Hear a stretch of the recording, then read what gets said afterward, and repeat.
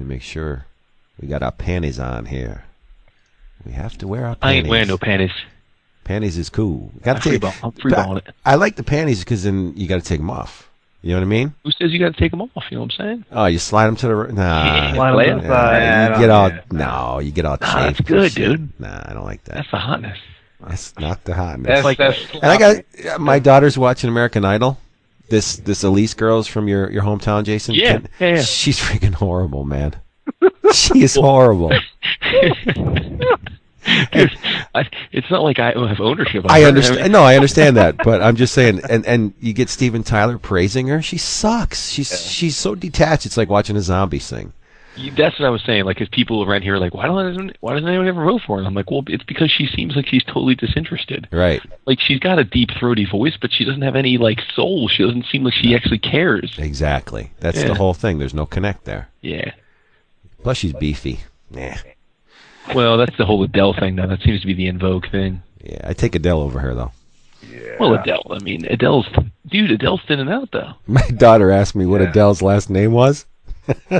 Oh, shit. I said computer. Oh, love it. Here we go. Dude, you're getting Adele. You're getting Adele computer. 3, 2, and 1. What about 11 o'clock comics episode 210.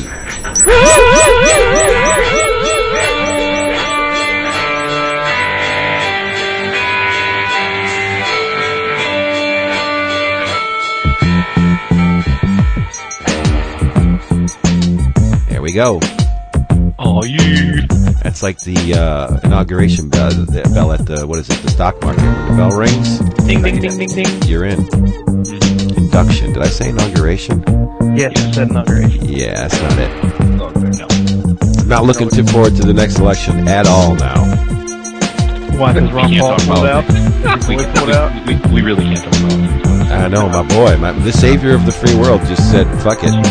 You're on your own. So, Anyway. yeah. How about them comments? How about them? I got lots of them. Who are you? I'm hoping, well, we're not yet that far yet. We still got a couple seconds. Yeah. I'm hoping that a couple of you join me on this. Because it's pretty thick. I bet it is. If it is what you're talking about, I think so, yeah. We'll have some fun. Spoiler-free fun. Everybody likes Spoiler that. free. How are you going to spoiler free this? I'm not going to go into the last issue too deep. Oh, okay. Yeah, that's about it. You can do everything without going to the last. You're talking about the series that was drawn by my boy, That's right. who doesn't know you from Adam? I know. Which is sad because I think he's the cat's ass. I really do. Your boy, You know it. Yeah. Hey, everybody, look around. It's 11 o'clock comics. I am a very congested Vince B. A throaty. Yeah. sexy beast you. I Yeah. am not as congested, and I'm David Price. That's right. That's true. And since we've lost our fourth co-host for an indeterminate number of episodes, I am Chuck Woolery. No. Oh, 2-2. You're not Chuck Woolery. Thank God. You're David. I'm David. You're Jason Wood, everybody. Jason's in the house. And we have a guest tonight. Oh yeah. Yeah, one of the our true brothers. You've seen this dude on TV, I hope. Oh Christ! No, you have. You've heard him on podcasts. He's on our forum. He's a big comic fan. Round table. It's the Mariosaurus erectus, Mr. Mario Muscar's with us today, What's up, boys? and he's got a hot smoking wife Oh Jesus! that I Nice. way above his. Oh yes. We all have that in common then, apparently. We do. We all marry above our station. We do. Yeah, it's really the key to life, Mhm. Yeah. Oh well, I don't know about that. Anyway. isn't it? Though. Very white. Wait, could any of us have the lives that we are? Could any of us enjoy our full geekiness if we didn't find a way to marry above ourselves? You could, I think. No. No. My wife holds it down for me, dude. Really? I bet she keeps shit tight. Oh, she's She does. Dude. Well, she knows yoga. check it. Yeah. So you know she was away this week, right? So I had daddy duty. She leaves. I wake up. I come downstairs for the first day she's gone. On our dining room table, taped is a page for each day with an itinerary and to-do list. Oh, that's great. Awesome. And reminders at the end of each page saying, make sure you do this for tomorrow so that you don't have to rush around doing it in the morning. You gotta love that. It was awesome. It was literally it was an FAQ in parenting. Nice. Did you ever notice, that when Jason will talk, sexy about ladies and everything, but whenever you turn the tables and you just talk sexy about Jason's a lady, he ain't having it. He never does. He backs up. It's like ice water. No way. It's my girl, dude. I know. You protect. That's all right. That's right. I'm sorry, Mario. What were you going to say? I don't even know. I was just going to say that. I was going to say this. Some guys would probably get pissed off that they come down and have a list, from their wife about what to do. But that's man, that's all I got to worry about. It takes the thinking away. It was effing great. It was awesome. Yeah, that's cool. I got the gravy train in the wife. In today's internet age and smartphone age, she was still the conduit, even though she was away. I guess one of my sons got sick at school, wasn't feeling well, so the school nurse called, but she called my wife's cell phone. So my wife blam, she gets the message, calls me up while I'm on the road. She's like, "Hey, he's sick. Gotta go get him." I'm like, "All right." Yeah, nice. So she was still coordinating in between margaritas. What's that voice on the iPhone? Cersei? Siri. Oh, Siri. She's your Cersei. So there you go. She's your conduit, but we have a conduit for you as well. I was gonna say, I just if I didn't have a list like that, I'd hear about it when Renee got back if I screwed anything up. So yeah, I need the list. And here's your conduit to cheap comics. Amazing. Oh, nicely done. Sweet. Thank you. Discount comic book service, dcbservice.com, where you can get your favorite funny books and collectibles at huge discounts far below retail. Get this. The bundle of the first 4 #1 issues of Before Watchmen caused a lot of controversy on the internets. You want to get in on the ground floor on this? You can do it 4 for the price of 1. That's 75% off. It's only going to cost you $3.99. Oh my God! Steve Gerber's last Man-Thing story, It Is to Weep. The Infernal Man-Thing, drawn by Mr. Kevin Nolan. Cover price $3.99. $1.99 at Discount Comic Book Service. And last but not least, Ted McKeever's Mondo Trade is currently on sale for $7.99. That's half off cover. You're not going to find it cheaper than that anywhere, not even on Amazon. So just don't even waste your time looking. Go to dcbservice.com. They have everything you need right there. And if you're a first-time customer, you can add the following code into the slot and get an extra 8% off. David, what's that code? EOC8. Oh, strong. Resoundingly strong. EOC8, that's it. Extra 8% on top of already massive discounts. It's a no-brainer. DCBService.com. Get you there. You know it. Yeah. Respect. What else we got? Well, you know what else we got, Vince? What's that? We got the Super Wild Pig Show. Yeah. Squeal like a pig. You know it. So listen, I know people think party. They think Piscataway, New Jersey. Oh, I mean, I know absolutely. I do. Oh yeah. Mario, right? Am I right? In my pants. Oh, yeah. Right? Yep. Mario's coming from West Virginia for this joint. Embassy Suites, Saturday, May 5th, Sunday, May 6th. Emphasis on the F. Super Wild Pig Show presented by Chris Eberly, the owner-operator of Wild Pig Comics, and our boys at Comic Geek Speak. They are throwing a little shindig that weekend. Opens at 10 a.m. both days. I think on Saturday it closes at 6. On Sunday it closes at 5. We've been talking about it for a while now. It's going to be insane. 60,000 back issues. 60,000. It's a lot of comics. It's a lot of freaking comics. 50 cents a piece. Talking about Silver Age, Bronze Age, Modern, all of that. All of that in a bag of chips. In fact, I think you get a free bag of chips at the door. Don't say that. They're like, where's my chips? That's true. So You don't be in get your chips. chips when you go into back. I can hear Daryl. I can hear Daryl right now being like, "Where are my chips? Where are my damn chips? Yeah, where are my damn chips?" No, but it is free comic book day though. So if you pre-order in the Moisten slot at wildpigcomics.com, if you pre-order tickets, it gets $10. If you pre-order, you will be entitled to getting a special Cool Guy line at the beginning of the show, and that will entitle you to the first dibs on the free comic book day stuff. And as I understand it, Chris is going to have copies of just about at least some number of copies for just about every free comic book. There are also going to be 3 or 4 raffles, which are ridiculous. He has them every time. There's going to be absolutes, omnibuses. There's going to be Romita Artist Edition this time, a bunch of statues. We've gone over the guest list a bunch of times. There's going to be everything from David's boy Peter David to Vince's boy Jim Calafiore to damn gravity. Sorry, I lost my train of thought. To legitimately our boy J.K. Woodward, seriously, not for nothing. I don't mean to interrupt. Not for nothing. Every time I see J.K. Woodward, the dude looks different. It's like, is he wanted? He's a chameleon. He really just, last week at C2E2 it was mohawk, blonde mohawk, and just. Well, you know why that is, right? To get away from Daryl. No, you're on the right track. See, people see J.K. Woodward with Daryl, and then he wants to, distance himself from Daryl because it's Daryl, right? So he changes his physical appearance. I love it. And people keep seeing him. He got changed again. But do you know who, in all the times we've gone over this list, you know who I have not mentioned, and it's a damn shame I haven't mentioned his name? Who? Don McGregor. Oh, I know. Big that's name. my boy. Black Panther, that's my boy. Saber. I gotta talk to the dude, gotta get something signed from him. I don't know what I'm gonna get signed from him. It's something. You can get probably the whole run of Saber for like $2. No, it's gotta be something Black Panther, though. Yeah, for Jason, it's got to be. Yeah. Saber's black. It's kind of the same. Oh my God! Oh, right. Okay. Wow. They all look alike now, huh? This message is not endorsed by the other hosts of 11 O'Clock Comics. So seriously though, it's wildpigcomics.com. As I said, you can pre-order, which would be $10 for the weekend. If you choose not to pre-order, shame on you.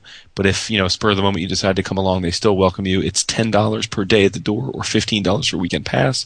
I believe children get in free. I don't know what the cutoff is, but let's say, I don't know. Let's say preteen. I don't have it written down what the. Here you go. Children under 12 are free. So there you go. So I was right. You nailed it. Yeah, I nailed it. And if you happen to be down for hanging out for the whole day and night, they're having a after party on Saturday at O'Brien's Tavern. For those of you that have been to Wild Pig before, you know that name because Danny O'Brien is one of Chris's good friends and has worked at the store forever. And her father owns an Irish pub in Somerset, and so he is graciously, I think, closing the doors of the pub and having it private for anyone that wants to partake. Wow, so, that's dangerous. Yeah, it's good stuff. Yeah. So hook it up. Like I said, it's 2 weeks away. I will be there. I'm hoping my co-host with the most will attempt to be there, although I'm not sure yet. But I will certainly be there with bells on Saturday, and hope to see you all there. Hey guys, this is John again, Third Coast Detective. Now I'm out here at Dark Tower Comics here in Chicago. Here I met a two-legged pit bull in the back of the store. His name was Pooh Holes. He told me Chris came in distraught that his favorite player was no longer on the St. Louis Cardinals. He also found out that Chris had never actually read a comic in his entire life and was just making it up the entire time. I don't know what's going on here, but there's some strange happenings going on in Chicago. But I'm still on the hunt. I'll keep you guys posted. Cool. Just to clarify, I really like Calafiore stuff. It's just that the New Exile stuff, it's like a different artist drew it. Okay. And Countdown. Yeah. Okay. Countdown. All right. Yeah, but the Valiant stuff and his bad. I have a double like laser his red stuff. from him hanging in my gallery, so I can't front. No, he's good. It's just that I was very surprised when I read the credits on that New Exile stuff that it was his work because it doesn't look like his stuff at all. I get that. And you got to be good to be on Chris Campbell's Batman Jam piece. So It's true. It's true. True. All so, as people probably know, our fourth co-host is on walkabout, and if I understand it, Vince, we've gotten a few reports about where he is, right? Exactly, and you'll be hearing them this episode. And people, he's going on one of those Superman-esque worldwide walkabouts. So if you have seen Chris, by all means, give our hotline a call and let us know what you saw him doing and where he was. Right. And that number is, we have a new number, right? What's the number? We sure do. David, tell them the number. he said, I knew you were going to do that. 206-666-3612. Those last four digits are 3612. That's right, because I talked over it, because the 666 always gets me excited. Yeah. So should we ask our guest what he's drinking? Yeah, let's do it. Oh, Mario, what drink you got? Protocol. I am drinking, well, Layer cake. yes, Yes, I am. Absolutely. No, I am. Even though it doesn't feel like it yet, I'm thinking summer with my drinks recently, and in the summer I have two favorite drinks, and I'm drinking one of those tonight, and that is semen. yes, warm, Jeez. sticky, Okay. Hendrick's and tonic. Nice. What is that? Hendrick's is just a small batch handcrafted gin from I think Scotland. Cool. Does it have a purple haze? It does not. It No, should. but I never even thought about that. So I'm just drinking a little Hendrick's, a little tonic water, and some cucumber to garnish. Look at Wow, you. you're doing it up. Oh, Respect. wow.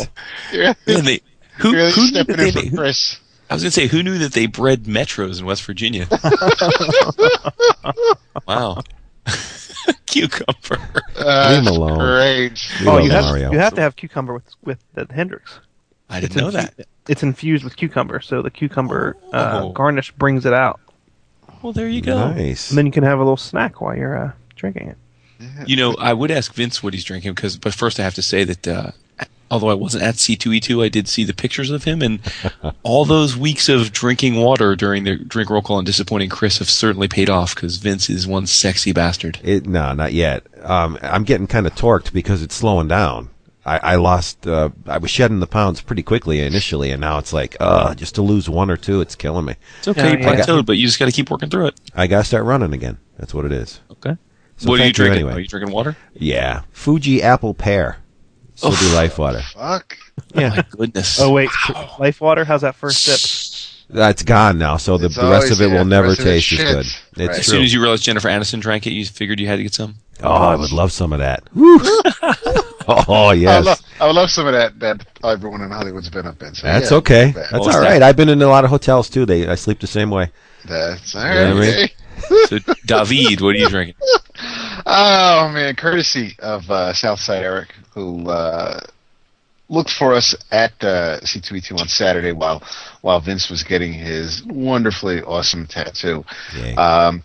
He handed Vince a box set of music, and he handed me a bottle of La Granja 360 from Spain. It is a red wine, and it is pretty tasty. It's got a little bit of a bite, more than maybe what I'm used to or what I was expecting, but it is really good. I'm going to look for this when I am out and about. Looking for wine, so thank you very much for this, Eric. And it's got a funky-looking flying pig on the label, Nice. so you know it's kosher for Passover. So yeah, Just like, and it's in keeping with our wild pig. exactly. There It's you go. conceptual. That's Yep. what it It is. is. And if you'd like to hear the origins of what some of the things David was alluding to, you can go to our www.11o'clockcomics.com. It'll Look take at you you. right there. It's the pipeline. Go to our forum and look for the episode thread for last episode, which was 209, and you can see a bunch of links there that gets you some extra content. David and I on the road, a powwow with Mario and Zach Crucy and a bunch of other people.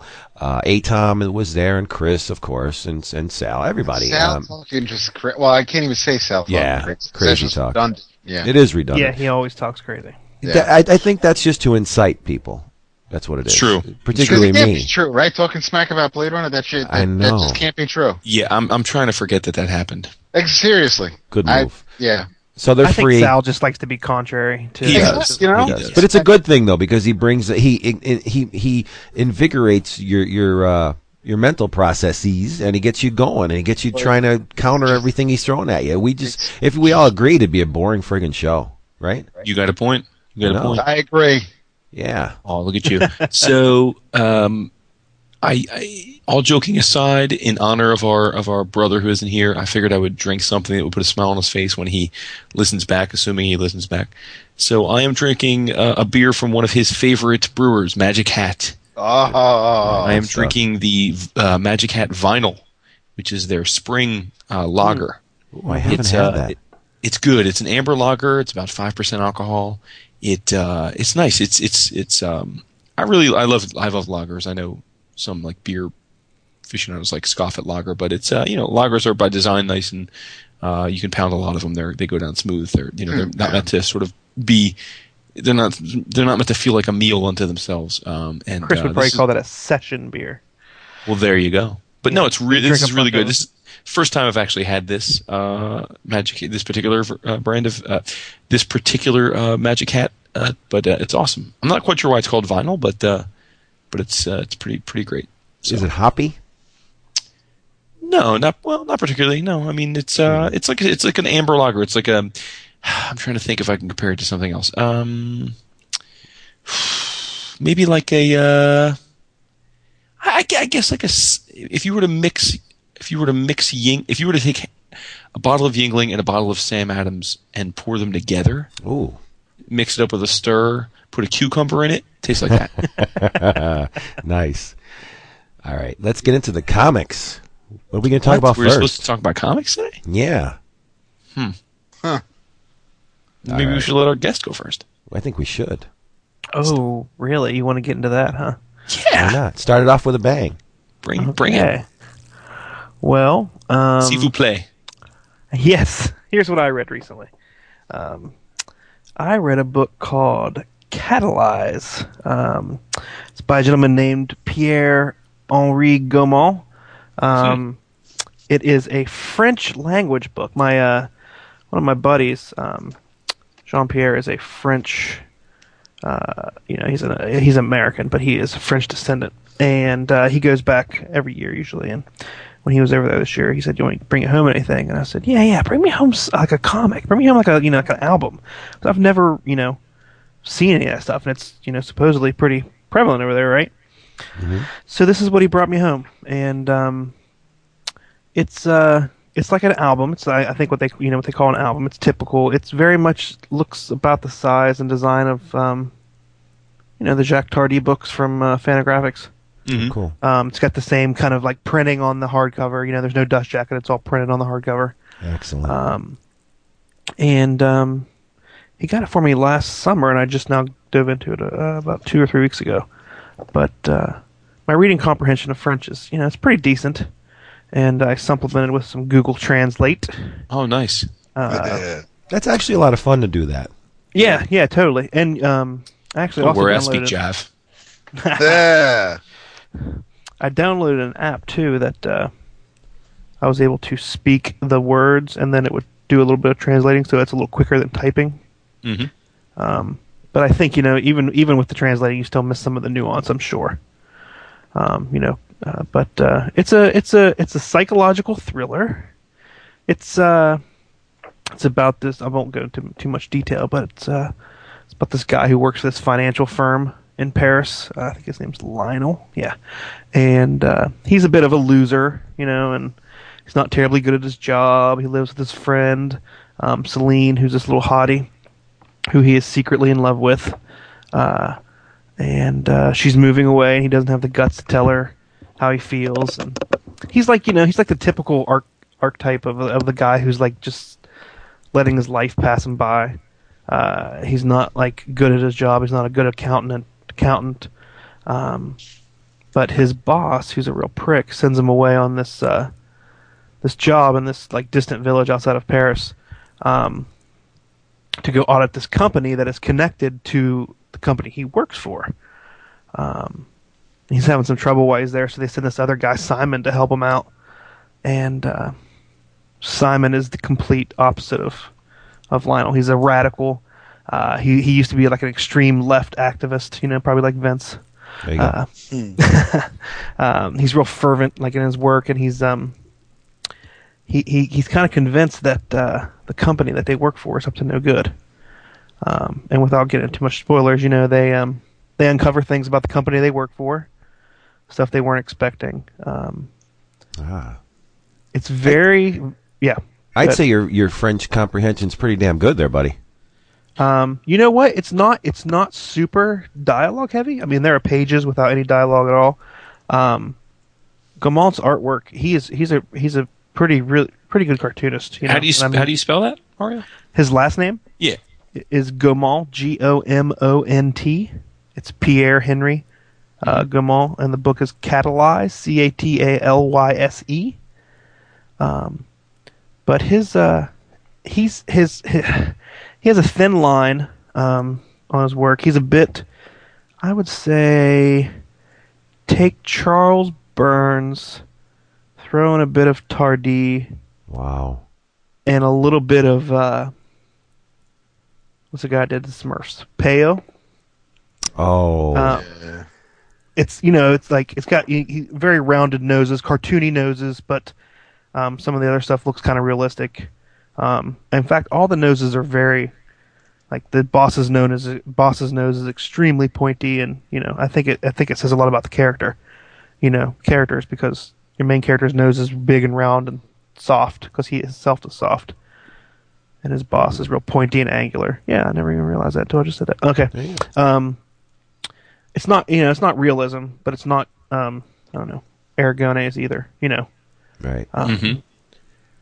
It's got good, really good coloring. It's gloomy, which evokes the mood, but there's also some really good use of pastels in here. Wow.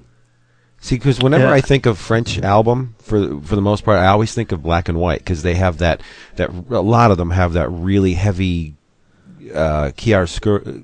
I can't even speak. Chiaroscuro style, like with the heavy blacks and the stark whites, and that like Eduardo Rizzo seems to be influenced by that it's a good band point. of French artists. But when you say color and pastels, wow, I got to see this. Yeah, it's really good. I mean, I think the gloomy color with the pastels, it reflects, like Lionel's shit life in the situation he's in. Yeah. But the first read through was tough because of the French. I went through it twice because of my French, and then also what the character does at the end is kind of unlikable to some degree. But reading through it the second time, I realized that the book. I removed myself from the character and realized the book is more like a look at how crappy things can be in human life. It's not an uplifting book by any means. Yeah. But A lot of when sex? I was first, no sex whatsoever. He wants. Oh, He you does just lost love it. Vince.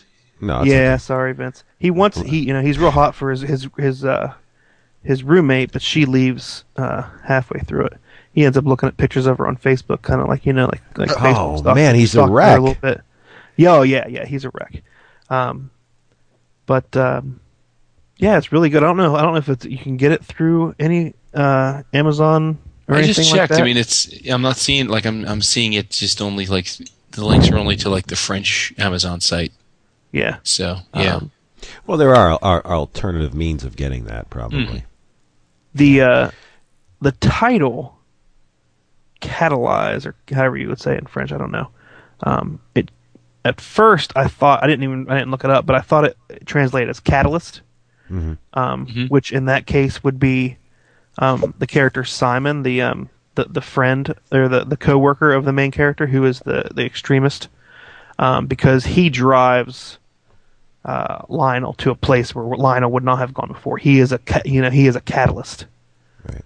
Who changes Simon to do things that he would never do. But I guess the actual translation is I looked it up just a little bit ago, is catalysis, whatever, like catalytic converter, like the actual act of it, which is Like catalysis. which actually I guess would refer more to Lionel because it's the act of changing. Oh, interesting. Okay. It's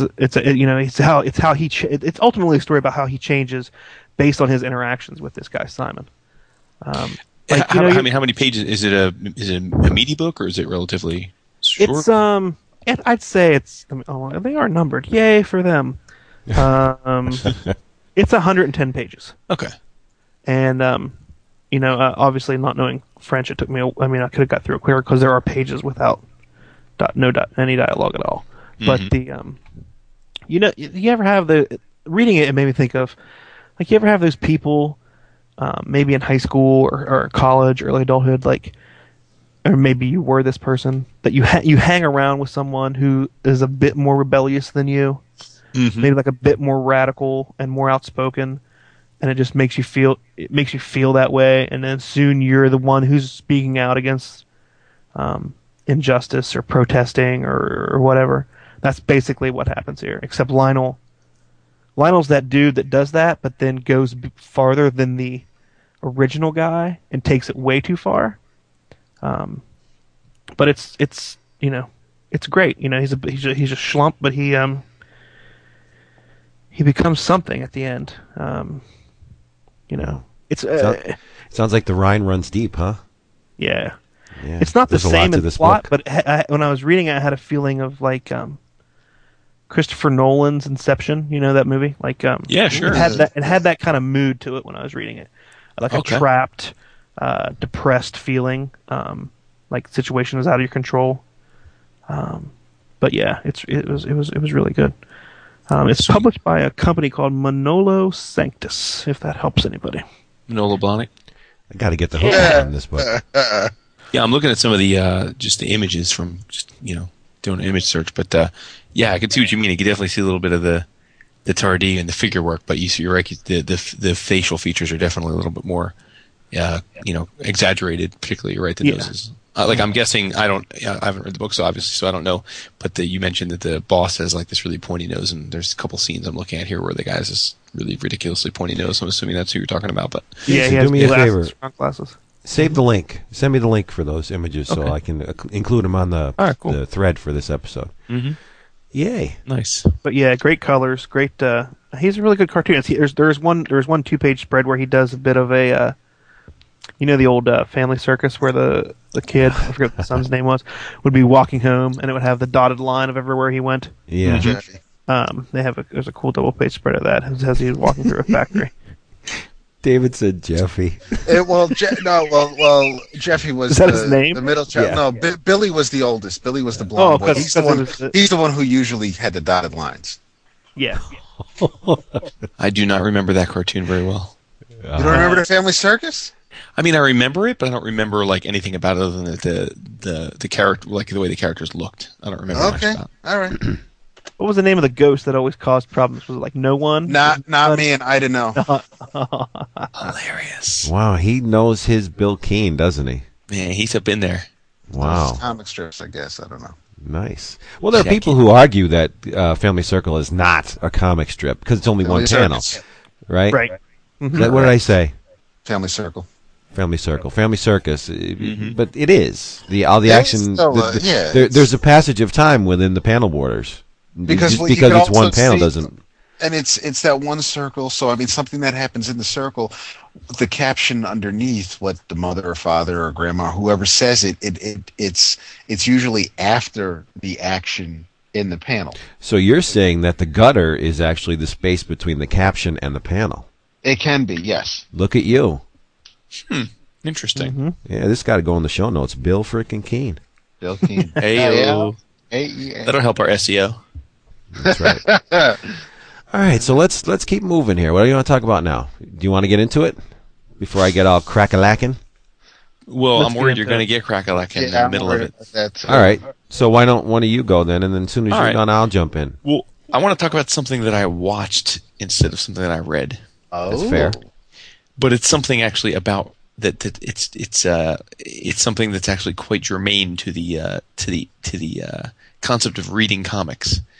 I watched this week the newly released Comic-Con Episode 4 A Fan's Hope, which is the documentary by noted documentarian Morgan Spurlock, Yes. who recorded 650 hours of footage at San Diego Comic-Con 2010. And Where did you watch that? When did I? Where did you? Is it on disc or? I watched it on iTunes. I got it off iTunes. Okay, all right. Yeah, I rented it off iTunes. The one complaint I will say is that it was $6 to rent. So, Whoa. but I figured for the sake of the show, it was justifiable. Is that high? Yeah. What's that? Yeah, that it's high? usually like $2.99 for a non-HD to rent. Yeah. So it was double the price, but whatever. It'll probably come down. I'm guessing it's because it's like in limited release right now. Sometimes they do that with stuff like this, and then it'll go down to the normal price after a certain period of time. But anyway, so for those who know Morgan Spurlock, I mean, his probably most famous thing was Super Size Me. That's what put him on the map, which is back in 2004, and he ate nothing but McDonald's for 30 straight days and chronicled his body deteriorating over that time. And he's since done a bunch of other documentaries. So I find him pretty humorous. I mean, he seems like a pretty smart, witty guy, and he's not like a Muggle Moore that, has such a deeply seated political agenda that, again, I know I've seen Michael Moore's stuff is obviously has an agenda, whereas I think Spurlock's stuff doesn't. Sometimes it may have an agenda, but it's much more. At least it struck me as much less serious. Like he takes interesting takes on things, but it's not necessarily with some big overarching message. It's just kind of because he thinks it would be something that people would find interesting. So like I said, he's since he filmed this in 2010. I mean, there's been a lot of discussion of the release of this film, and I think a lot was known about the things that he was going after and the people he had involved. It was, I don't know who financed it completely, but the producers were listed as Stan Lee, Joss Whedon, and Harry Knowles, which is a pretty eclectic trio. Wow. Yeah, so I don't know. Again, it's hard to know who paid for what or whatever, but they are certainly involved in some way in terms of putting the film together along with Spurlock. And unlike all of Spurlock's other documentaries, he doesn't appear in the film at all. And I actually did in researching it to talk about tonight. I came across an interview where someone asked him about that, and he said he just felt that he had no intention going into it to not appear in it, but he said that as he started constructing the movie, it just became so much about the chronicling of the fan's journey, and that the Comic-Con is so much about the fan that he didn't really just feel there was a place for him, because even though he's a comic fan and that's why he was there, it's just he didn't feel like he was of the degree of fandom or in the business enough to warrant being in it. So I gotta respect him for, at least having self-realization to, break the mold of what, his own fans have become accustomed to, which is him to take a central role in his documentaries. So it's basically follows 5 or 6 different subsets of fandom at Comic-Con, and tries to paint a tapestry of the convention through them. There's probably the least interesting and least focused on is a guy who's an action figure collector, and his story is pretty quickly resolved. Where he's his whole goal of Comic-Con that year was to get one of those. I remember seeing that they were going to do this, was one of those exclusive Marvel, super big Galactus figures. There was like a 30-inch or something like Galactus action figure, and it's basically like his journey and how hard it is to get these toys and that sort of thing. And his man cave, which has all these different action figures, and how his wife doesn't understand it and thinks he's weird. But he opens up his gun safe and he pulls out these mint in box figures that he says are worth thousands of dollars and that sort of thing. And he's, I would say, again, almost like I almost hesitate to say that he's part of the focus of the film, because unlike the other 5 subgroups, his story kind of comes and goes in like a 10-minute span. The rest is sort of interstitially composed, and there's the most famous is certainly Chuck Rosansky, who people probably know as the founder of Mile High. And that's really where I first heard of this, because I subscribed to Chuck's email newsletter for Mile High. And when they were filming this, he talked about it a lot. I mean, quite a bit. And it sounds like they spent probably 100 hours filming Chuck. And it's interesting when you consider that in the final documentary was about 90 minutes long, and Chuck's probably on screen for 15 to 20 of those minutes.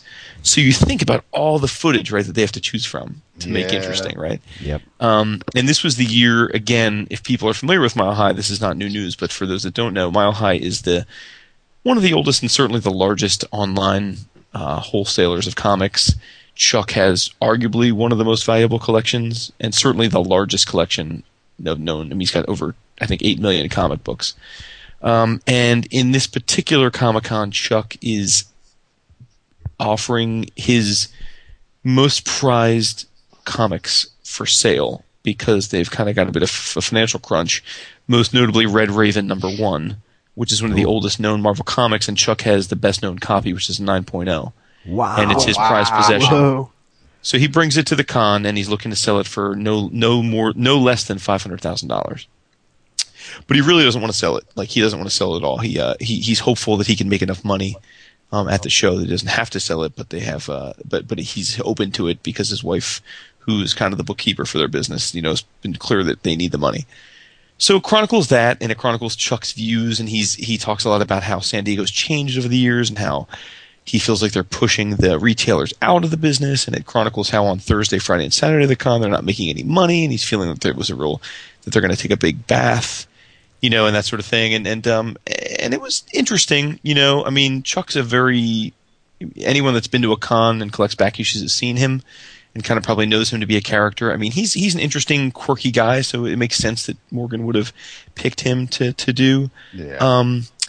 He also finds two aspiring pencilers. One is this really, I would almost say, stereotypical geek. And I don't mean that in a derogatory way, but I mean he's like if someone was to watch this movie that wasn't connected to our culture, this guy would probably be how they would picture someone. He's, his parents met at a Star Trek convention, and he was raised a geek. He works in a science fiction bar in the Midwest. He has a Flash tattoo on his arm.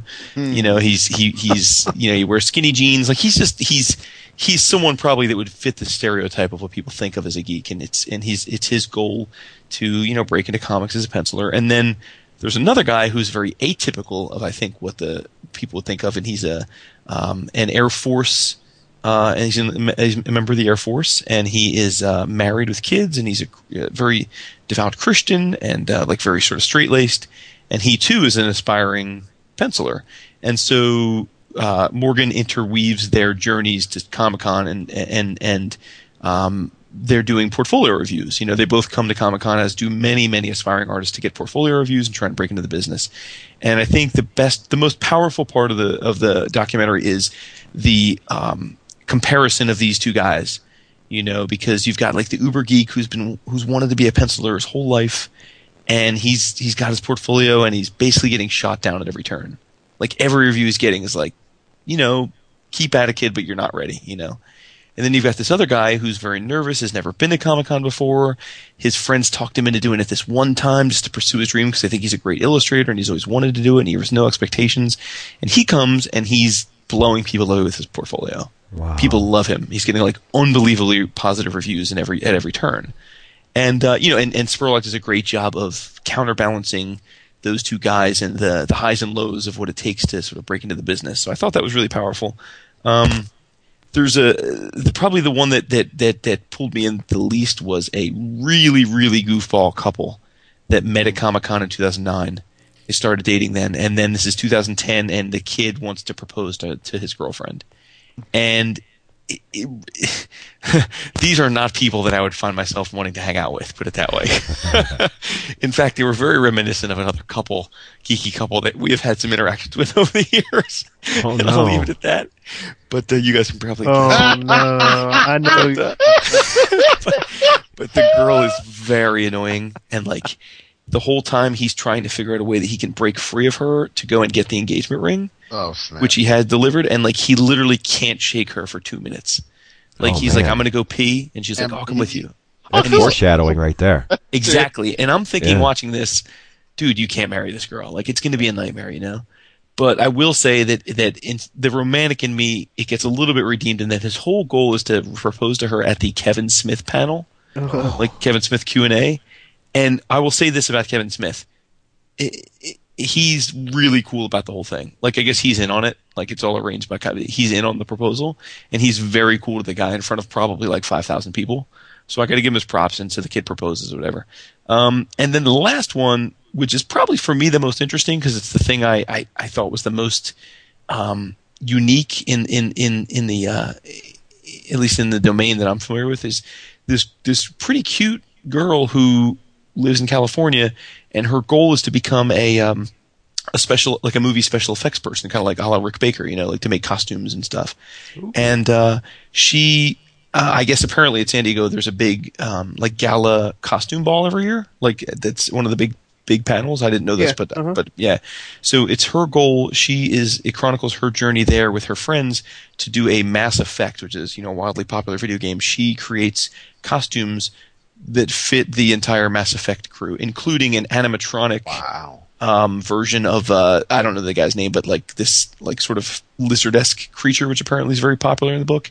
And she builds this animatronic suit for him, and she looks just like the main female character in the thing. And it chronicles her journey. And I thought that was the most interesting because as people know me, I'm not a big cosplay guy, so I don't know much about that whole thing.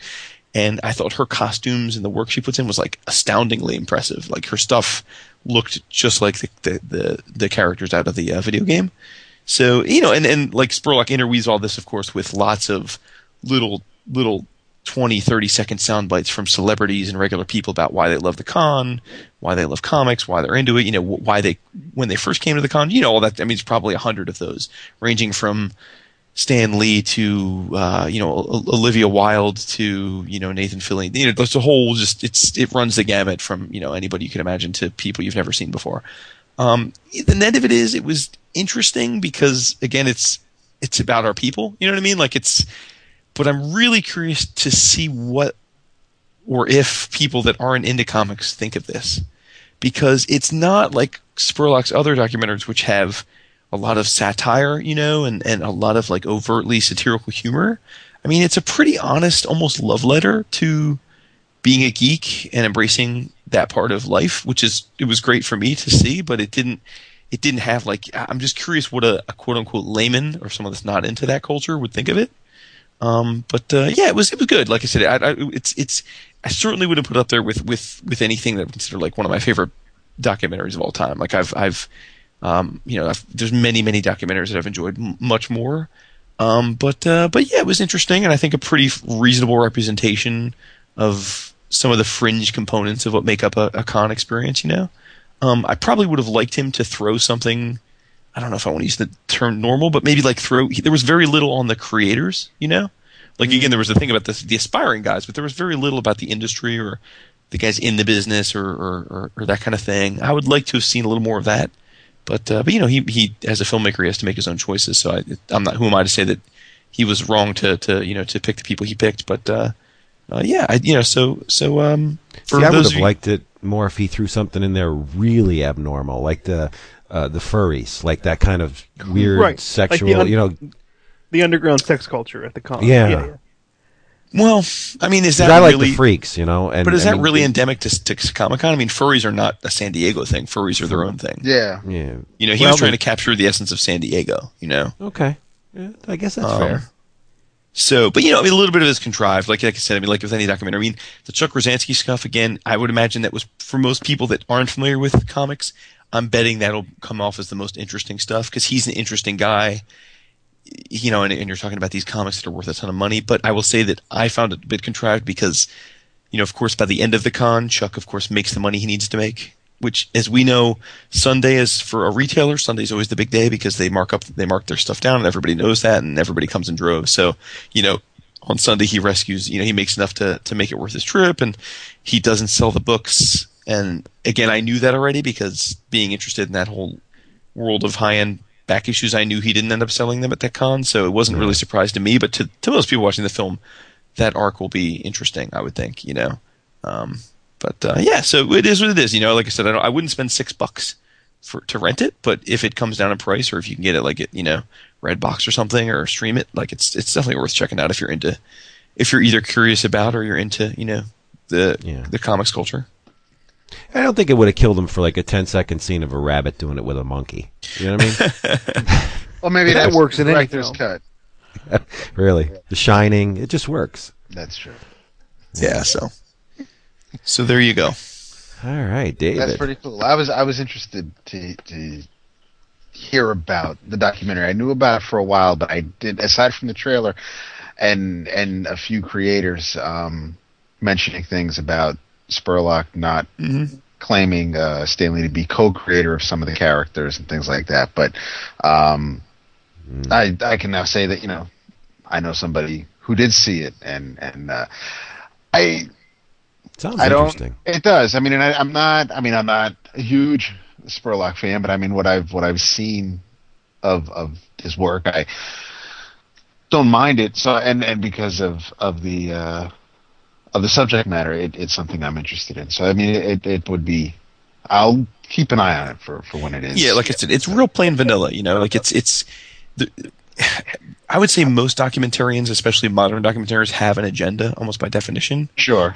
And the only agenda I could say Spurlock had in this was to paint San Diego Comic-Con as the mecca of geekdom, which I don't know that I agree with, but that's, and then in that vein, a very positive look of it.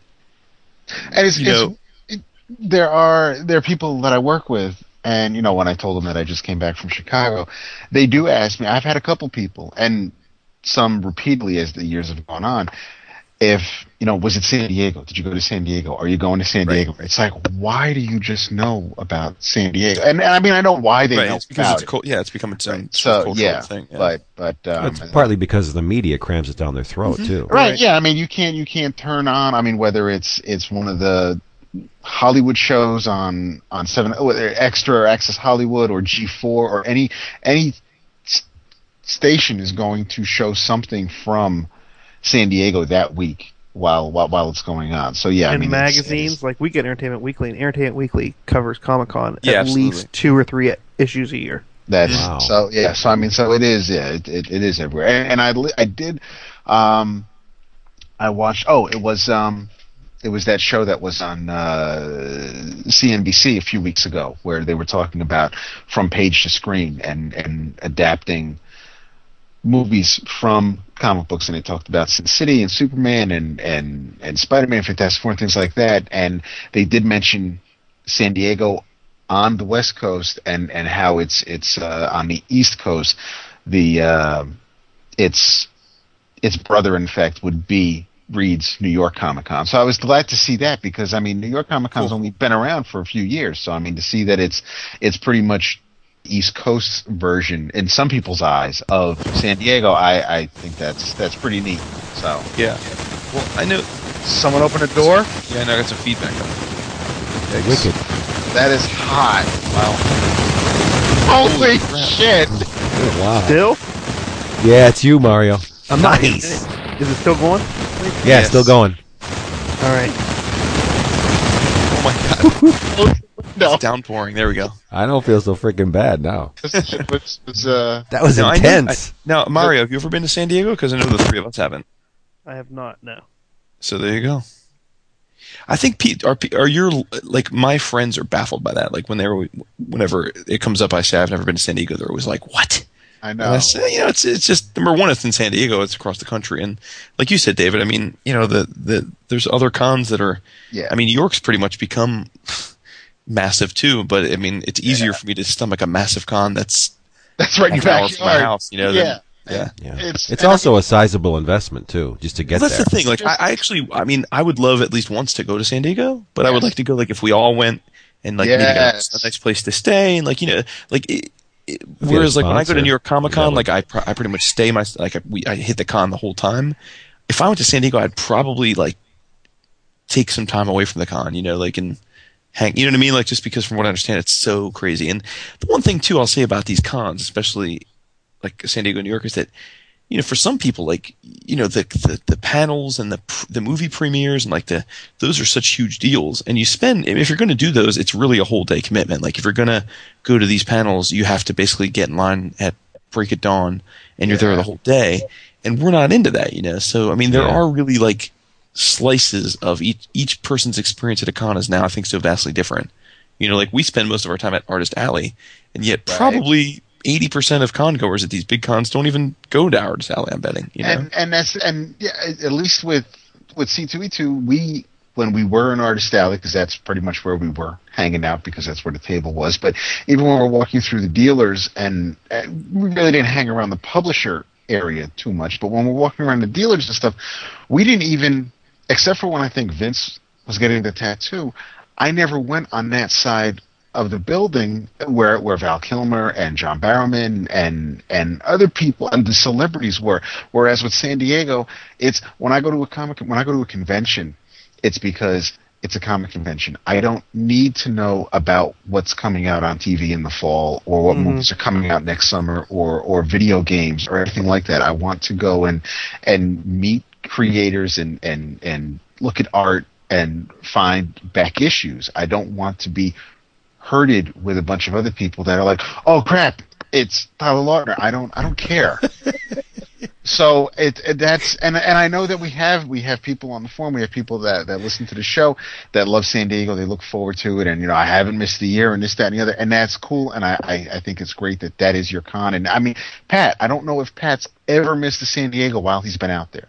And That's his hometown, though. that's his hometown, and he's plugged in when it comes to that, and so he lives it, and that's awesome. But I mean, for someone like me who hasn't been out there, I would have my my dream would have been to have gone out there like pre-Image, like during the late '80s indie boom. I would have loved to have gone to San Diego Comic-Con, and especially with Rick Geary, program illustration, shit like that. Now it's grown to beyond that, and it's a little. I don't want to say it's overwhelming or oh, I'm frightened. It's not the kind of convention I can see myself really going to and enjoying. Yeah. Plus his Fox costumes at the dry cleaners too. So that's true. He won't be going this year. So while you are crackly, I'll damn. We can talk about there were when we came back from C2E2, I had one OGN, I'll call it, that Will gave us, and so while I finished that, and I found another graphic novel that was sitting in one of my regines, and I read that, and then I read something else. So I kind of went on like an OGN kick over the past few days, and the first one I'll mention. Actually, no, since Vince is crackly, I'll hold off on that. I will mention the first one I'll mention is from Action Lab, and it is from the Signature series. And I say little because physically it's slightly larger than, I'm sizing it up next to Pluto. It's a little larger than Pluto, but it's only about maybe not even 100 pages. But it's called Back in the Day. Yeah. Written by Mr. Dave Blanche and art by Pencil and Inks by Daniel Logan. And this was I really didn't know what to expect. I ordered it because I remember ordering it and I got a print, and I ordered it because it was from Action Lab, and I got to support Sean and I think Dave is a very talented individual. I thought at first when I did order it that Dave drew it. I didn't realize that Dave was the writer and Daniel Logan was the artist, but I still really have no complaints about that. The art works, it tells the story very well. But Dave is very clever, very witty. I kind of, when I was done with it, it was kind of like I put it down and it was it's like time travel done right, because there were things that happened. Basically, it's about three friends went to high school in 1987. One of them, the love of his life, got away. So he built a time machine to go back and change a very specific day from his high school years that will change the rest of his life and will make him happy. And but something happens along the way where as they think they're on the road to doing the right thing, because each of them, all three of them, have something that they kind of want to fix. One friend wants to he wants to be able to have slept with more than just the one woman he's shared his life with so far. The other guy wants to really not screw up his Dustin Hoffman-esque graduate moment. And there's and when we find out that the future has changed, we kind of get hints that it happens almost immediately. And what was really neat, and something that I really never noticed in any other time travel story, the memories start to happen almost right away.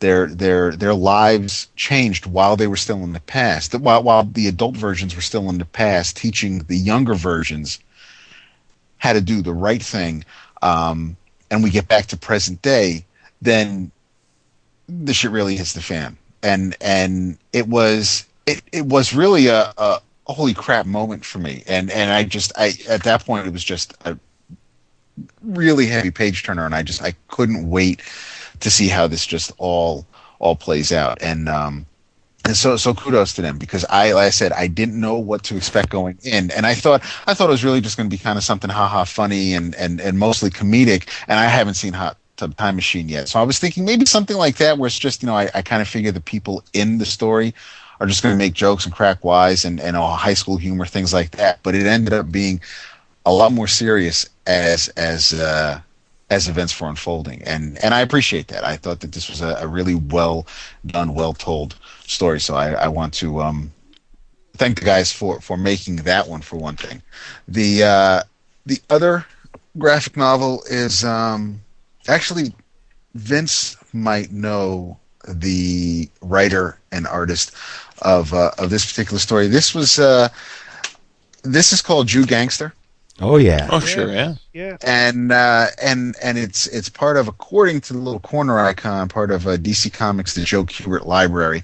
I did not read it when it was originally published, and I don't know what I was doing or where I was and why I missed it a few years ago. But this was something that was.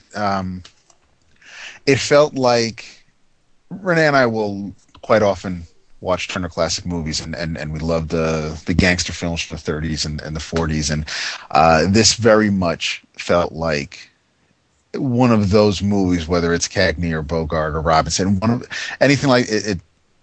Kubert did a fantastic job of putting that on the page, and there really aren't too many Jewish gangsters that I'll see in the movies, but this was a little different in that regard, because it wasn't. I mean, the story is the same, where the kid wants to do better than his family, and wants to do better for his family. Also wants to make money so that dad doesn't have to make 10 cents a day, and mom doesn't have to slave in the restaurant, things like that. And so he has an ulterior motive, but things kind of get a little hazy. I mean, when you sign up with the mob, things aren't always so rosy, and you end up having to owe people, and you never know who you can trust, and no honor among thieves and things like that. But this was, it's, I don't know when Joe drew this, but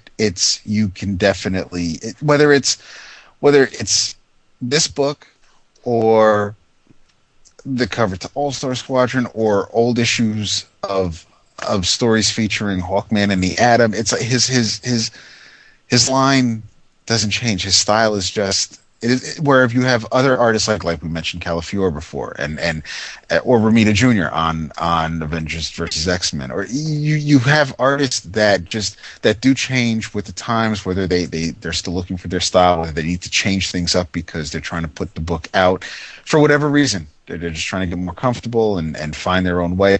But Kubert has, when he's inked, that's one thing. But as far as Kubert working by himself, it's unmistakable, and it never changes. Started out perfect, and he just kept seriously doing the same thing. Yeah. You don't need to mess with it. It's just, it is what it is, and there's nothing, whether it's someone, just the expressions are fantastic. The people giving someone else the hairy eyeball, or someone's reactions and things like that. Stink eye. Seriously, it's just it's all just it's perfection on the page. It's a great story. I mean, even when the little things that you don't really see all that much these days, where they're having a conversation in a restaurant, but you don't see the people in the restaurant. You see the exterior of the restaurant, and there's a dog sniffing a fire hydrant. It's like it's like cinematography, just setting the scene. I was just gonna, seriously, if you, when you can grab this, definitely read it. There are, I know that I'm more familiar with him as an artist. He's worked with wonderful writers, and whether it's war stories or superhero stuff, he's worked well with people.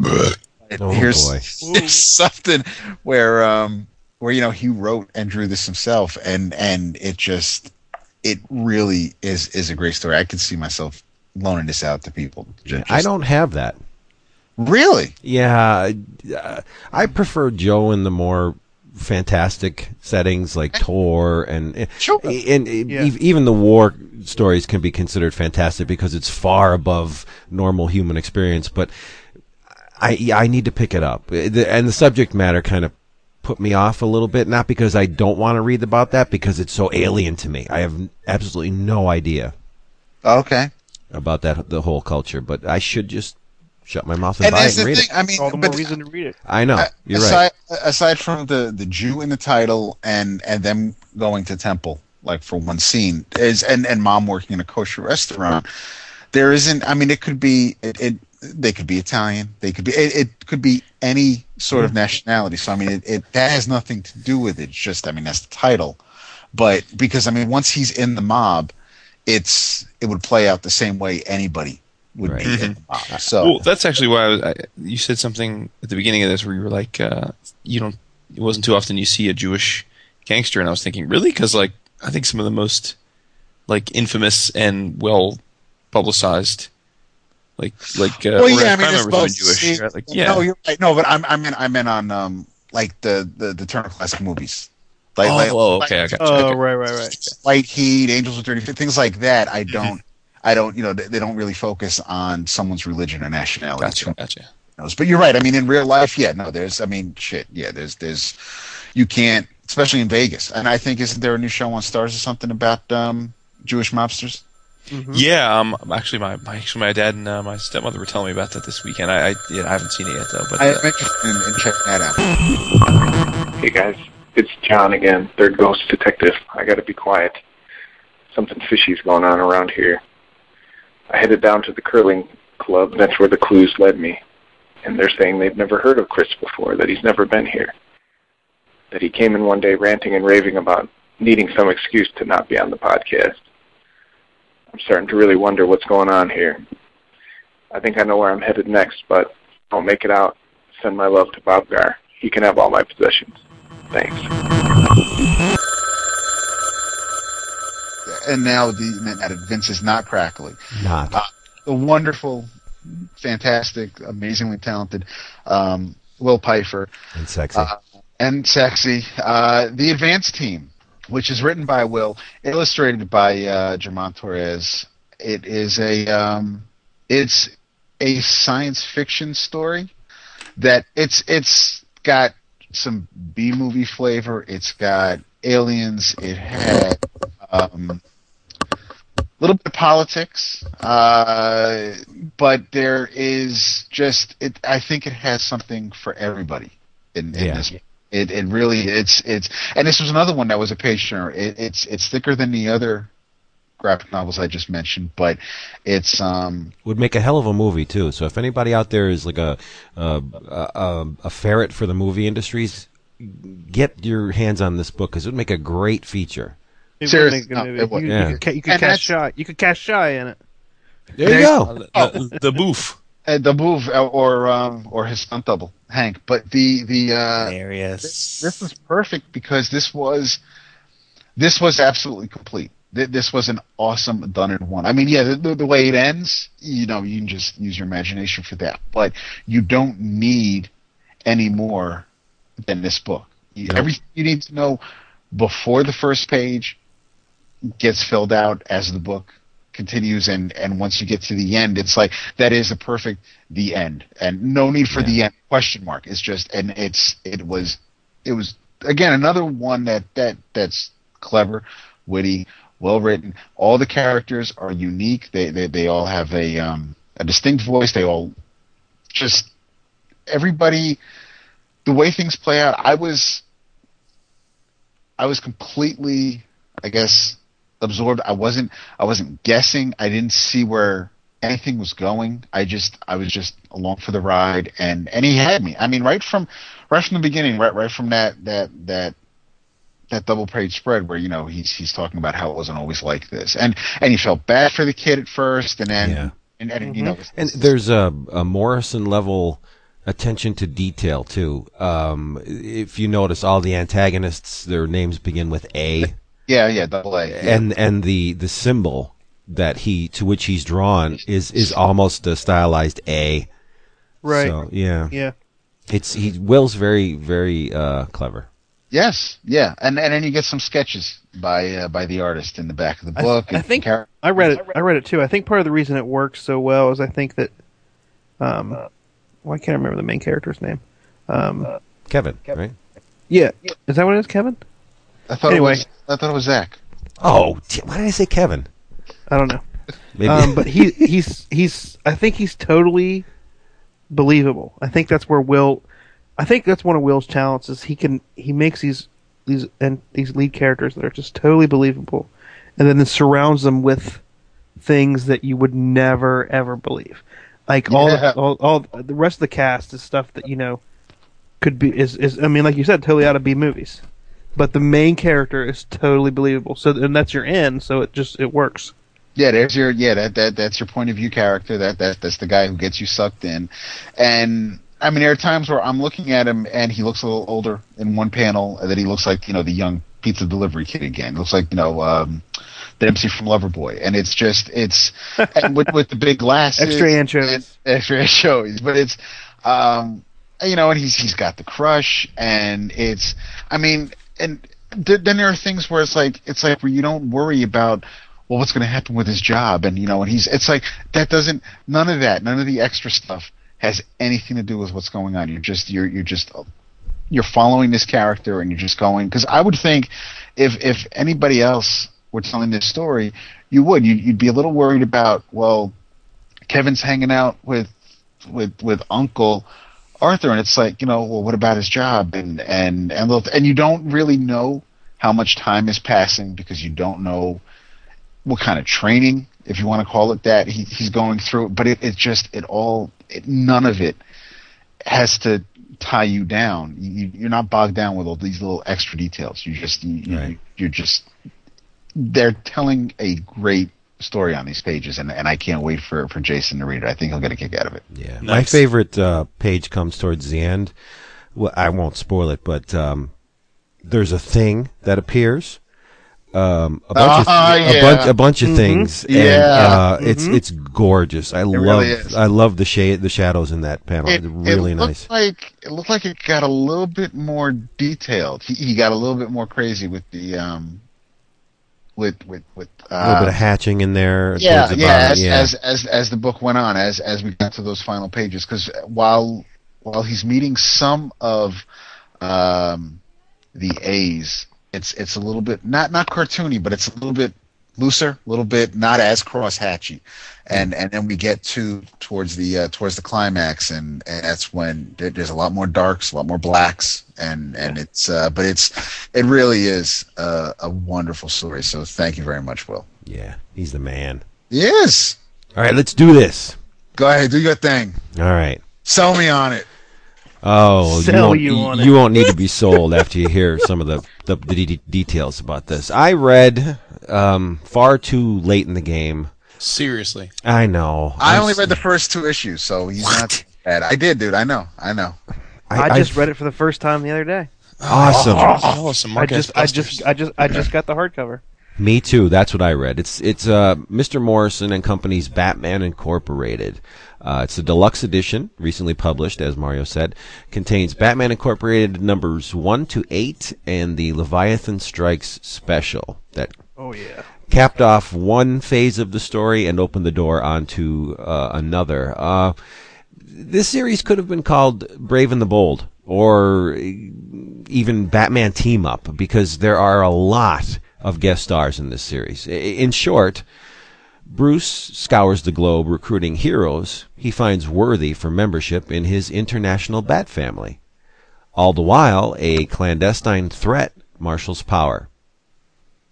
But much of the events of Batman Incorporated are cases of misdirection, sleights of hand, a ruse, or as one navigating the series' strongest and most prevalent symbolic clue. This is Mr. Morrison again, planting these nuggets, these symbolic nuggets that can act. They do. They encapsulate the whole series. It's akin to the dead ends of a labyrinth, which is a very appropriate bit of symbolism, considering the origins of one of the series' front and center bad guys, Mr. Otto Netz, a.k.a. Agent Zero of Spiral, a.k.a.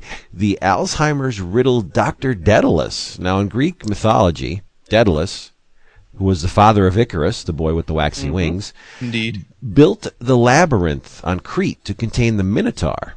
Now, a labyrinth by nature is lousy with dead ends and loopbacks, and that is exactly the manner in which most of Incorporated is created. And Alfred, says it best himself. He's playing chess with Bruce, and he says, think ahead, deploy your forces for maximum impact, and strike hard, while the other chap's got his eye on the wrong square. That's exactly what's going on in Batman Incorporated. Now, that was the nutshell. Here's the entire nut tree. In issues 1 and 2, now, you're going to think that I'm barely scratching the surface of this series. There is a lot of detail, but as I was saying to David earlier tonight, it's not subjective detail like in Batman R.I.P. A lot of those events in R.I.P. could have been interpreted different ways, and they were. In Incorporated, it's fairly straightforward for the most part. It's just that it's couched in that symbolism that Grant likes to bring to the table, and thankfully so.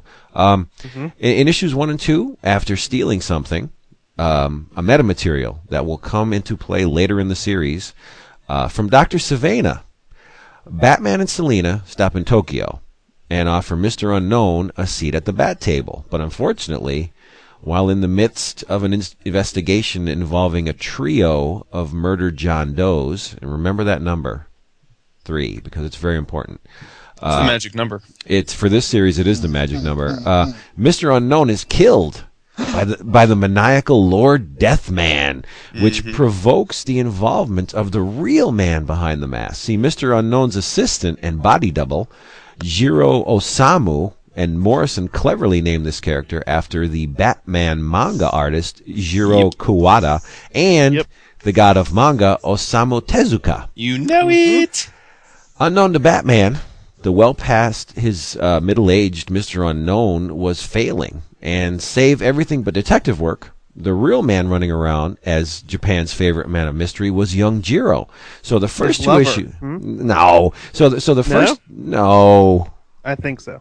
Really? Yeah. Wow. I got to go back and read that part. There's one small line that alludes to it. All right, go ahead. Sorry. Okay. So this first 2 issues, Batman, Selina, Mr. Unknown, the second, going up against the death-cheating Lord Deathman and his goons in Japan. So the goons are styled in a very similar fashion to the Shocker troops from the Kamen Rider series. This is Grant Morrison doing what he does. You have skeletal henchmen running around in Japan. What do you think of? Kamen Rider. That's what I think of. Will Pfeiffer thinks of Kamen Rider. You all should too. So in issues 3 and 4, after a brief flashback, a very important flashback, during which the British super team Victory V's, at great personal cost, imprisoned Dr. Daedalus in a lighthouse on the Falkland Islands, Mount Pleasant. Batman travels to South America to recruit Santiago Vargas, also known as Argentina's El Gaucho, who at the time is sniffing out clues, here we go, in the abduction of 3 blind children. There's that number. The pair face off against Papagayo, the parrot, and eventually learn one of the names pulling the strings behind the scenes, the Ouroboros, a word comprised of 3 letters, symbolized by the coiled snake consuming its own tail. The end is the beginning. Now, Bats and Gaucho eventually find the children, but they're in the possession of the deadly Scorpiana, who's hot, and her army of robotic blue scorpion bombs, and a crippled, masked luchador named El Sombrero. So the plot points also include a barbed ring fashioned in the shape of the Ouroboros, and a book written by an imaginary author about a sinister figure called Dr. Daedalus, art imitates life, killed by 3 blind assassins. So you have 3 children, 3 assassins, 3 letters in Ouroboros, the O-R and B repeated. You have 3 dead John Does that Mr. Unknown was looking for. What could Grant be saying with this repetitive use of the number 3? Also in number 4, you have Kate Kane, the current Batwoman. She joins the party, hot on the heels of Johnny Valentine, who, after dropping a chained Ouroboros, there you go, killed 3 Marines. The bullet wounds forming the Braille letters for O, R, and B, all of the letters which comprise the word Ouroboros. During the hunt, she crosses paths with none other than her predecessor, Catherine Kane, the original Batwoman. Or is it? Could it possibly be? I don't know. Issue number 4 also includes a flashback featuring the original Ms. Kane, who shares direct links to 3 characters in this story. Obviously, Batman is one. They had a relationship back in the day. But she also has romantic ties to another and genetic ties to a third. Mr. Morrison is very sneaky. Genetic ties. Remember that. It's another thing to remember.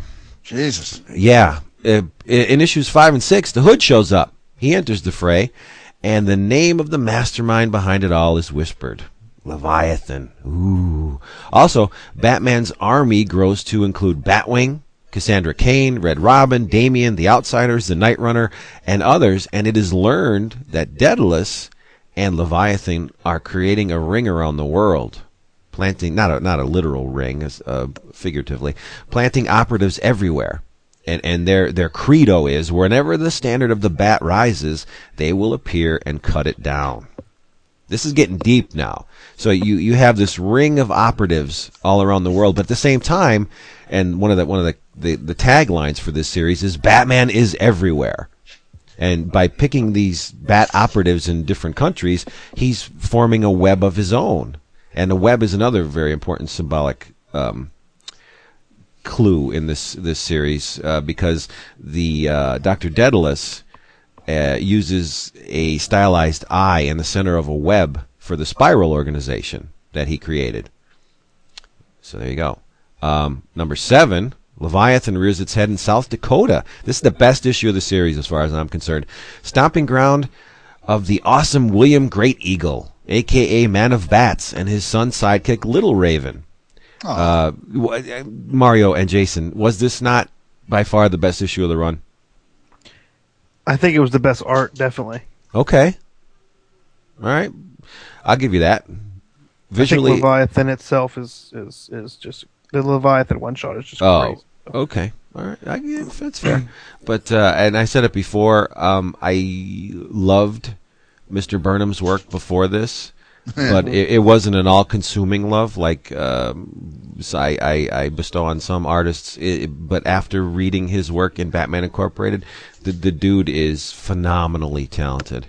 Disgustingly so. I mean, it takes a real talent to come in and remake Batman in your own image. Like, his Batman is not stylized after anyone else's Batman that came before. He picks elements from here and there, but when you see a Chris Burnham Batman, you're like, Chris Burnham. It's the way he shades, the way he draws the facial features, the almost cartoony kind of body language on him. It's awesome. It's just amazing. And when you overshadow Yannick Paquette, who I think turned in probably the best work of his career on issues 1 and 2.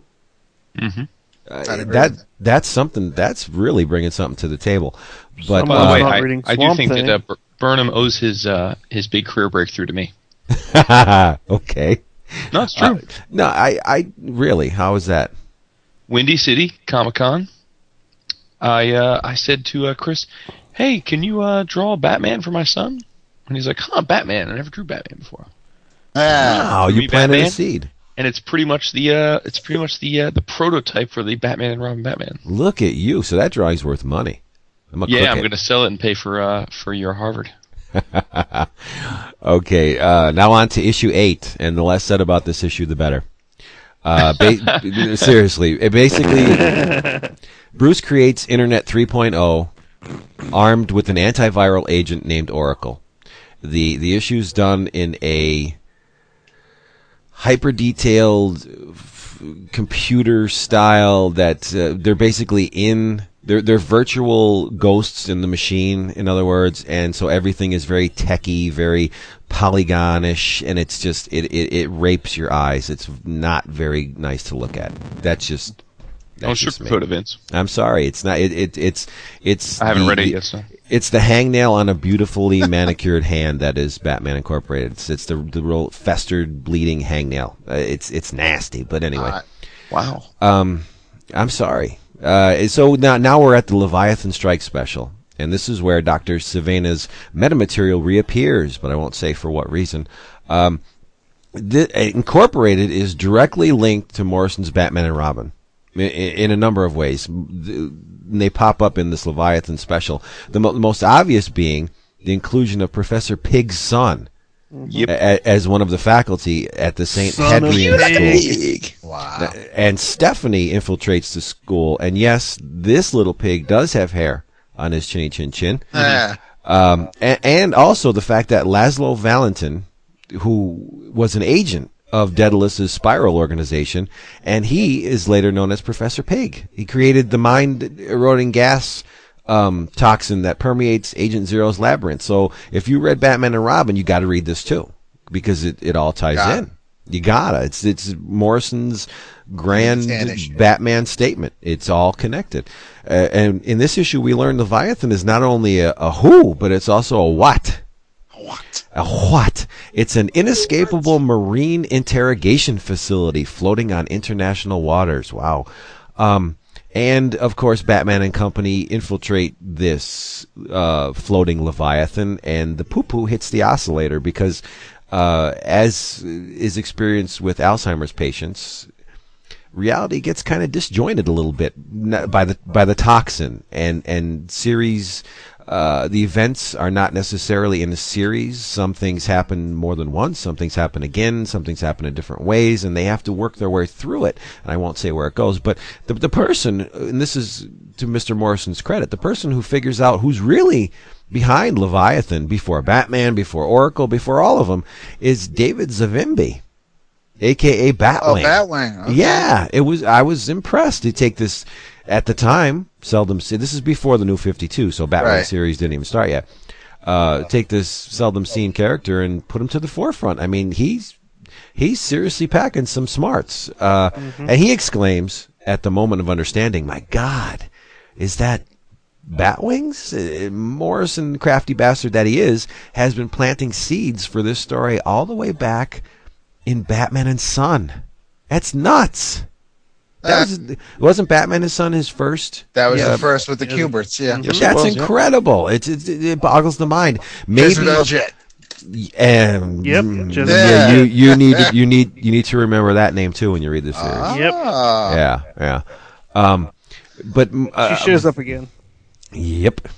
Yep. Morrison does not produce passive art. That's what I like about him.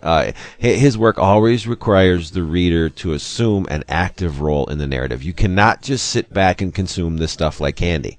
I like that because you're rewarded for sticking around. That's what I'm. But you almost ferret out data and experiences along with the principal players. Like you in certain parts of this series, you are as clueless as Batman. And you learn things when he learns them, and they're not always, they don't always mean what they say, in other words. So Mr. Morrison expects as much commitment from his readers as he does his own characters. And obviously his stuff is not for everybody, but I've read it 3 times because I didn't want to miss anything. There's that number again. I did, exactly. The first pass, I was gawking at the events and the art, and later on, so I read it again, and a lot of the details became more apparent. And then after the third pass, he basically crams it down your throat who Leviathan is. Yeah. And I did not see that going through the first time, because it has to do with the number 3. And I won't say anything because David doesn't know who Leviathan is, so I won't ruin it. But think of something else that could be symbolized by the number 3, and that I'll just leave it at that. There you go. There's a bat dance in it. Actually, 2 bat dances, 2 tangos. Yeah, in other words, Vince just gave it away. It's Bane. No. I thought it was Triplicate Girl from Legion of Superheroes. No. There's a pair of tangos in it. Christ.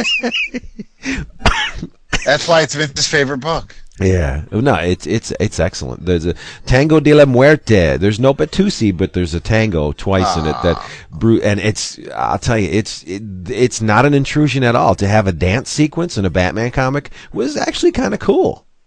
I was enjoying it, and that's not. That was my favorite issue, actually. Was it really? Yeah.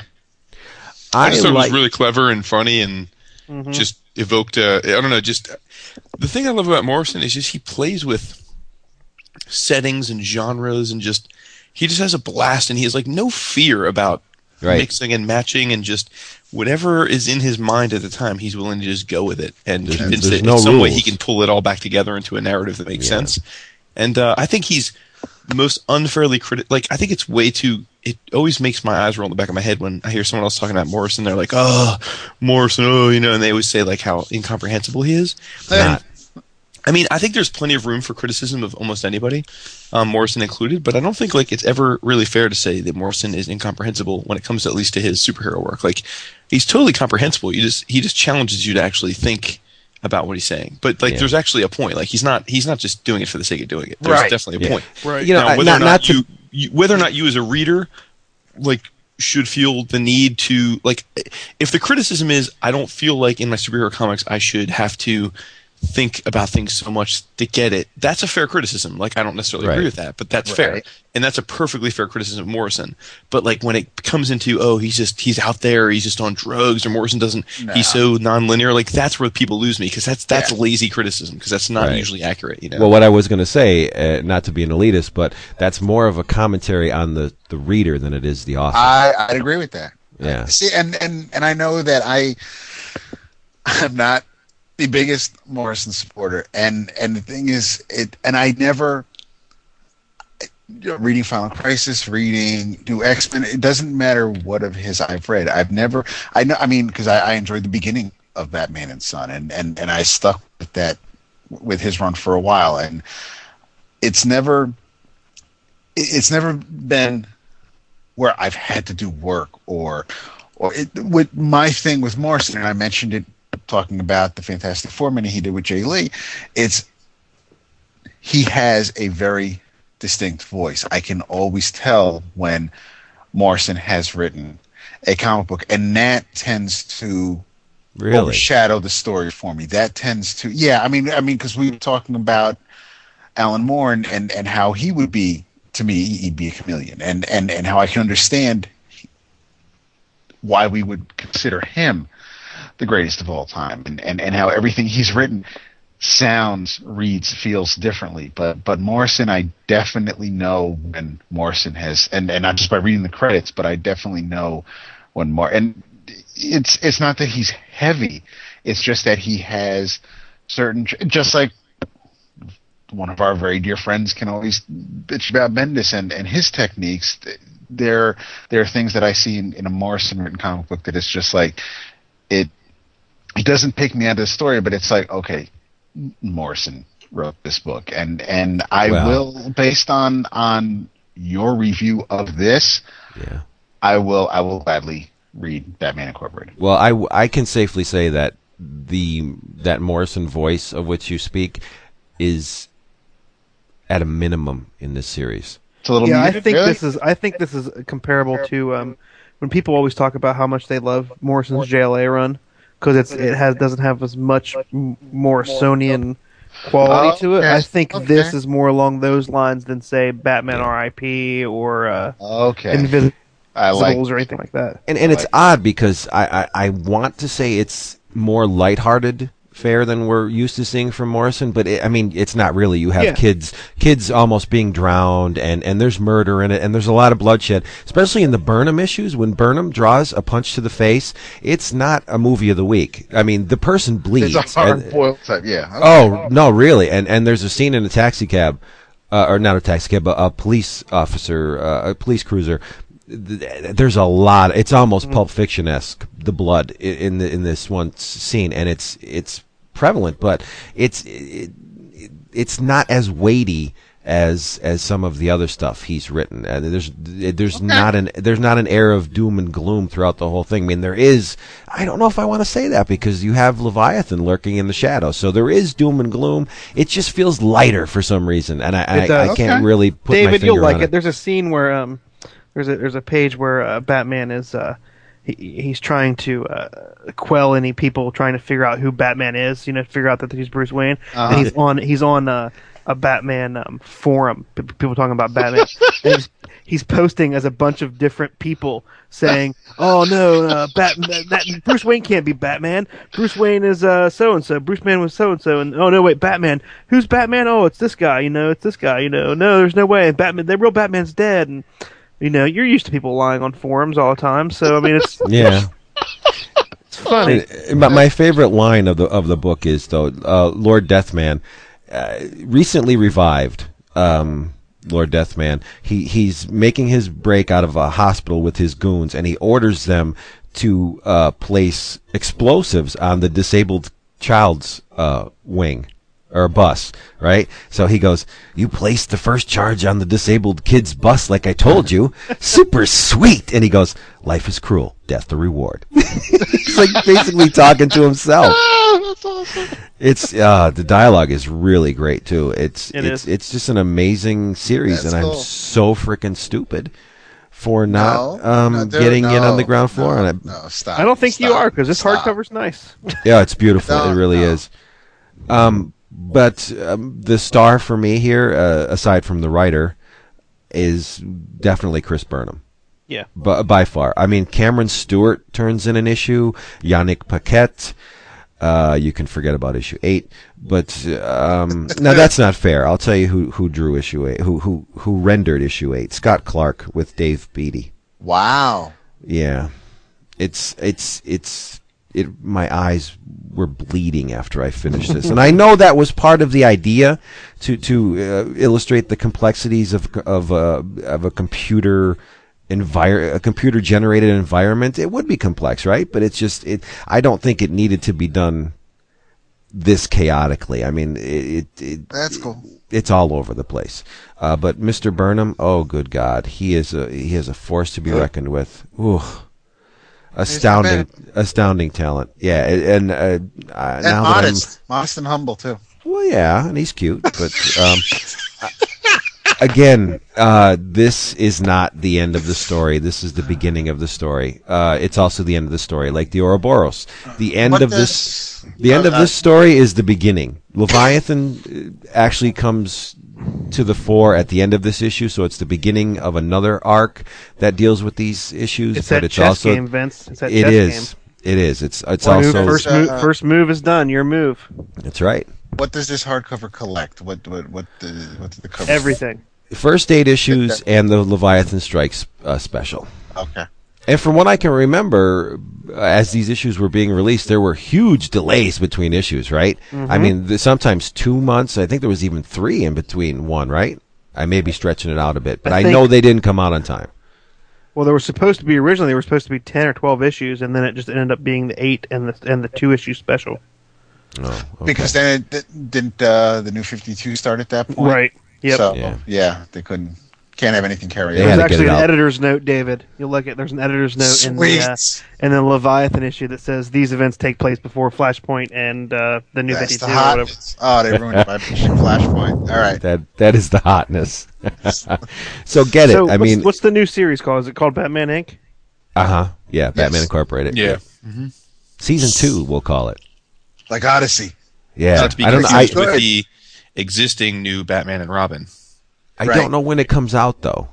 Anybody know? It was like May. next in May, right? Yeah, next month. Yeah. Awesome. I'm on board. Look at And like Batman, like Snyder and Capullo's Batman, I'll buy the singles, read them, and then I'll regift them and buy the Double hardcover. dip. Yeah, well, I have to. Yeah. Yeah. Love this series. Oh, good Flippa God. dippa. Yeah.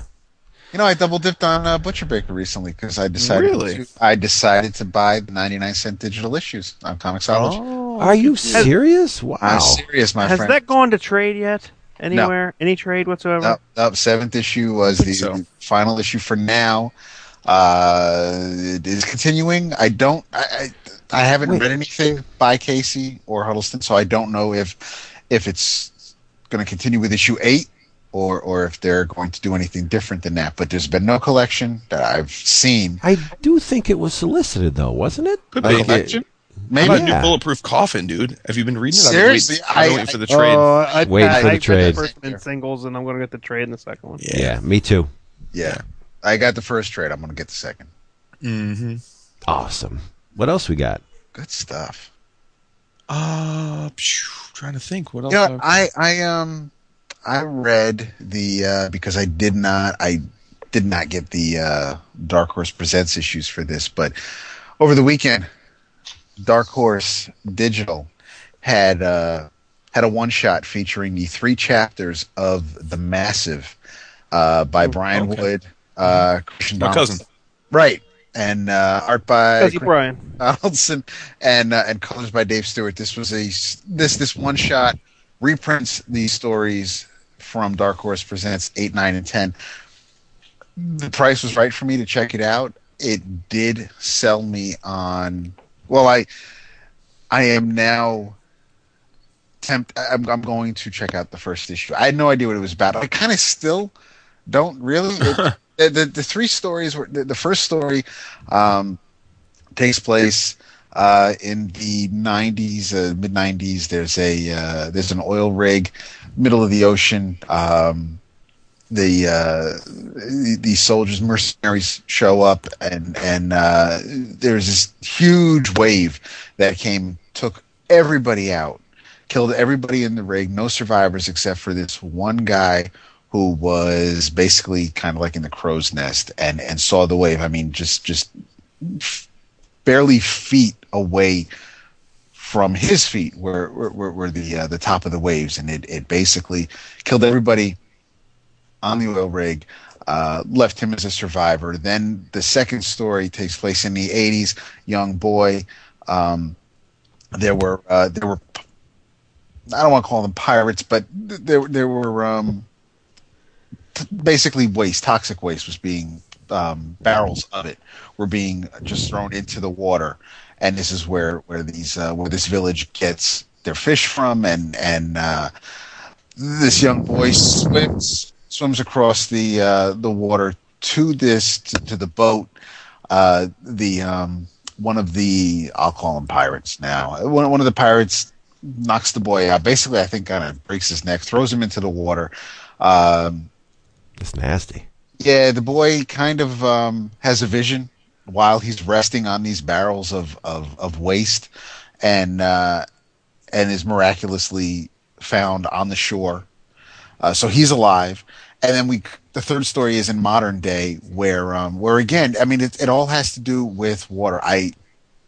I'm just dense. I'm not sure what exactly the massive is. I'm guessing it's the water, but I have the art is really there's this like Kevin Nolan-esque kind of Mazzucchelli and it's a little Jesus. bit. I mean, the art is really cool. The art is what's selling me on this. I really have, as you could tell by my phone review, I have no idea what the hell the story's about. I don't know what Brian Wood's doing, but I am interested in seeing where he's going, but really what Donaldson is going to draw is what I'm into. So Is this a mini or an ongoing?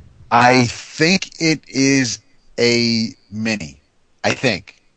All I know is that the one shot or the preview of it, or the prologue that was in Dark Horse Presents is you know what? While you guys are talking, I'll see what the last page of the preview says. See, I dumped DHP way before issue 8. Yeah, here. Yeah, that same here. Yeah, I did too. No doubt. It was. I mean, it was rough at times, but Yeah, a little bit. But I mean, I know that every once in a while Dark Horse will have sales. So I mean, if I can get them for a couple bucks a piece, I'll probably pick up Dark Horse Presents again. But But see, when I noticed that they would be collecting stories in one shots, like they did with the Richard Corbin story, they published that in one issue. I was like, so why am I buying this $8? What is it? Quarterly, bi-monthly, whatever it is. I'll just cherry pick. I'll just go and see what they collect and pull that. All it says I want the that last shaken page, the last page. Oh says God, that's shaking shit. to be continued in the Massive #1. So it does not say if it's a and the cover of the first issue. If this is the cover, looks like their boat is basically docked on an ice floe. So all I know is that they're sailing, and that's really all I'm Like I said, I have no idea what the hell this But is. it tantalized you. It teased you. You want to see. You want to really know more, did. right? That's what Absolutely. it did. So good on you, Brian Wood. Mission and accomplished, right? Christian Robinson. Yeah, absolutely. And good on you for Dark Horse. So, I like it. Truth. Yeah, Truth. You gotta love the Dark Horse. Just wanted to let everybody know that Christopher Niesman and I have embraced the love that dare not speak its name, and will be indisposed for the next few weeks. Let's see what the old clock on the wall says here. Oh boy, we better start wrapping it up because once we get into our in your travels, we're going to be in deep. So, thank you very much, Discount Comic Book Service, for making this possible. DCBService.com. Get your favorite funny books and collectibles at Wumba discounts. That means huge, 35 to 75% off your favorite stuff delivered right to your door. Secure shipping. They can't be beat. You don't even have to leave your house. Fire up the internets. DCBService.com. Boom. EOC 8 gets you an extra 8% off your already massively discounted comics. And in your travels, what I would like you to do is fire up your old iTunes and head on over to the Double Feature app. If you don't already have it installed, install it, because the Sci-Fi Double Feature number 3 just came out. It, as with all the double features, it has 2 stories. One, A. Einstein, Time Mason by Tony Donnelly, with colors by Jeff Zornow. And the second feature is written by Michael Morici and Steve Seeley. It's called The Omega Family, and it's drawn by Mr. Tom Scioli. Scioli. Wow. So, yes, you need to get this. More dinosaurs. Anthropomorphic mammoths. It's all Scioli right in your face. There's the splash page for Omega Family. There's a character pointing his finger right in your face. Just I love it. I love it. Love it. Love it, Mr. Scioli. Yeah, and it's only 99 cents. Dude, where you gonna go wrong? Because I just read the like a week ago. I just read the I guess the last one that they put out, which was like horror number 3, was it? I think, yeah. Yes, number 3 was horror. Yeah. Awesome. You can't beat it. 99 cents for 2 quality comics. Yep. And again, you don't even have to get up out of your damn chair. Boom, download it, read it, and it's love our it. people's. That's right. Yeah. Double Feature does really good things. They do, man. Really good. I'm always.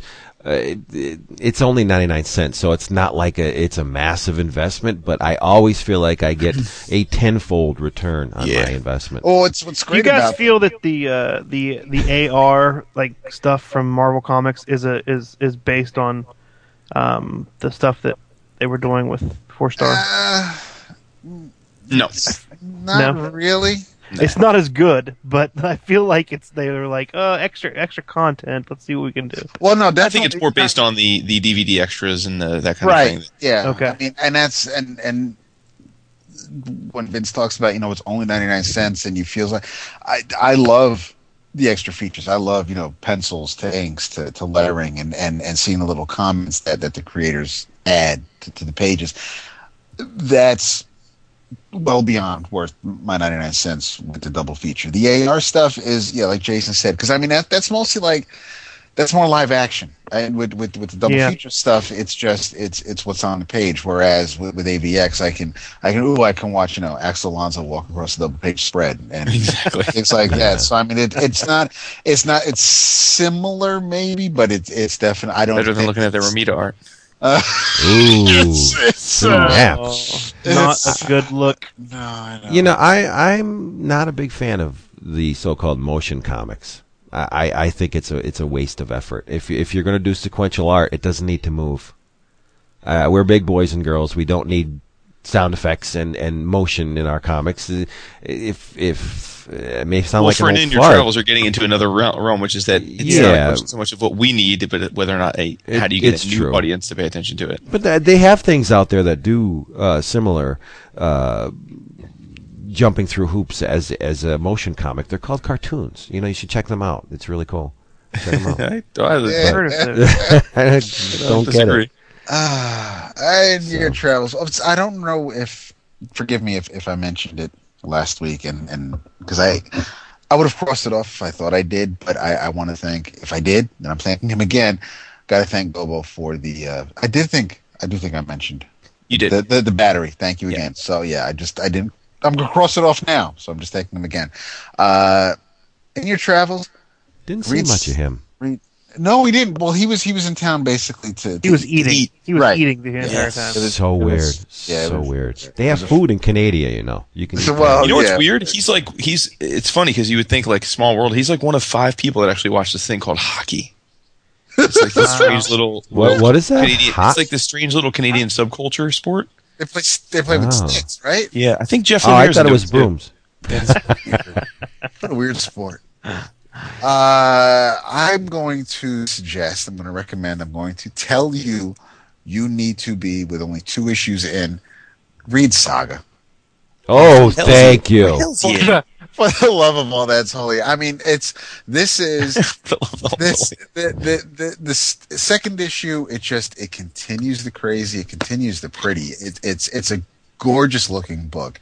The last page of the second issue was seriously, holy crap. You could never, I mean, after seeing the stalk, I had no idea what the hell we could expect or what this horror could be. But I get to the last page and I'm like, ain't that some shit? It was just, seriously freaked me out. And then I go back a few pages to check out the stalk's tits. But it was just, I know. I'd be so totally distracted at that. Okay, you can take me. Go ahead. Stick You your know tongue what out. though? You can cop a feel real easy because she doesn't have any arms, right? She's got those legs and that tongue, dude. Just Nah, like that- keep her like that keep her busy. through- Go right up. through- Yeah, well, if you got the touch, you can just maybe they're not so sensitive, but it's and it's cool because I thought I'm over here thinking reading the first issue that the Will's a badass, no one can, and then he's like, oh well, so they have other players on the field, and it's like, oh, it's the stalk. Well, I'm just going home. Fuck it, there's no point. It's like, wait, what? Like 12 pages back, you were like, But Yeah. I it's guess that's to slam the fact that she's really good home. really, really good. But it's just, it is a crazy world. I love seeing it unfold, and it's just, it really is. It's so out there. It's something. It really is something different. I mean, everything we talked about. We talked about Batman this week. We talked about a French comic this week. We talked about a documentary. I mean, there were so many things that we already talked about. And even on the weeks where we're kind of more into the superhero stuff, this is a complete 180 from that. You just, whatever you're currently reading, whatever is your top of the stack, this is the complete opposite. I can guarantee you. It's and it's that Mama's, good, huh? I'm not reading it. It's a good. Oh, dude, you need to read it. Yeah. I was totally planning on trading. I was totally planning on trading. Yeah, no, that's cool. You can wait for the trade. I would say, I wish we knew before we started recording because it would have been a non-issue. That would have been a non-starter right there. But Mario, no, he's not reading. Done. Next week, sorry. But I got to say one thing: Mama's hardcore. Oh, dude, but then they fell asleep, man. But that secret, yeah, you're right. Mama is hardcore. Yeah, Mama's hardcore. She's well, then maybe spit up in my mouth, but no. Damn, bitch. That is my inner travels. Please read Saga.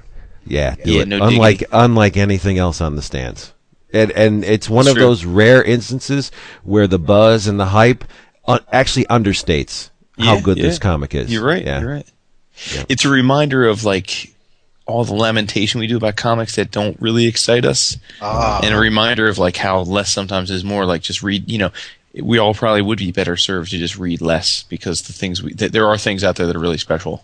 Yep. And sometimes we dilute the value of them by reading a bunch of other stuff that's just floating your boat. Yeah, But I'm with you guys on that. Like events, right? Yeah. I gotta check that out. I can't imagine that it's as bad as you say it is. No, I'm not, dude. I'm not kidding you. It's literally an embarrassment. It was almost enough for me to not order any Marvel comics for the first time in 20. Like, wow, really? It's an absolute embarrassment. Oh my god! Now, could that be because he's kicking out the Hit Girl stuff at the same time? Yeah, exactly. Mm-hmm. Wow. Well, I'll That's tell you this. sad. I have to look at it. There is zero question in my mind that he did not pencil all those pages. Okay. he must have done some really roughs. Some roughs on some of the pages, because there are some that are classic. There are some panels that are classic JR. Yeah. Like, okay, that's him. And then there are others where it's as though he had a cerebral hemorrhage and forgot anatomy. Oh shit. Oh, jeez. I was. Shit. Who's inking him? Who's inking him? Scott I don't feel bad about the Paul Galassi crap now. Thank you. That's exactly what I was just going to say. That's it exactly. But no, Scott Hanna is the inker, and I don't know. I'm used to Dan Green. I'm used to Klaus Janson. I'm used to other inkers on Romita Jr. I don't know how many pages he and Scott Hanna have worked together. So I was so offended by this artwork that I listened to a few of the podcasts this week that mentioned this comic, and they didn't insult the artwork, and it makes me want to not listen to the podcast anymore. Oh, damn. How are you going to diss Ron like that? Exactly. I was like, what? I'm like, did you look at the same pages that I... Well, maybe you could tell him about your feelings on the air very soon. How about that? Yeah, we might have to do that. It's very possible. It's true. So speaking of comics that are unlike anything else in the stands, there's another that in your travels you need to read if you aren't already, and that is Prophet by Mr. Brandon Graham. I know we've talked about Brandon Graham a lot lately. A little bit, but the first two issues were by Simon Roy, his buddy. The latest issue, which I think is number 24, right? 24, 25? The latest issue, whatever one just came out, is penciled by Farrell Dalrymple. Yes. And it's different, it's a different style, but it's equally amazing. And the story is just so phenomenally out there and creative. I mean, it's just, and he just goes with it. There's no compulsion to wrap every scene up into a little button, into a little bow. It's just stuff happens and you just go with it.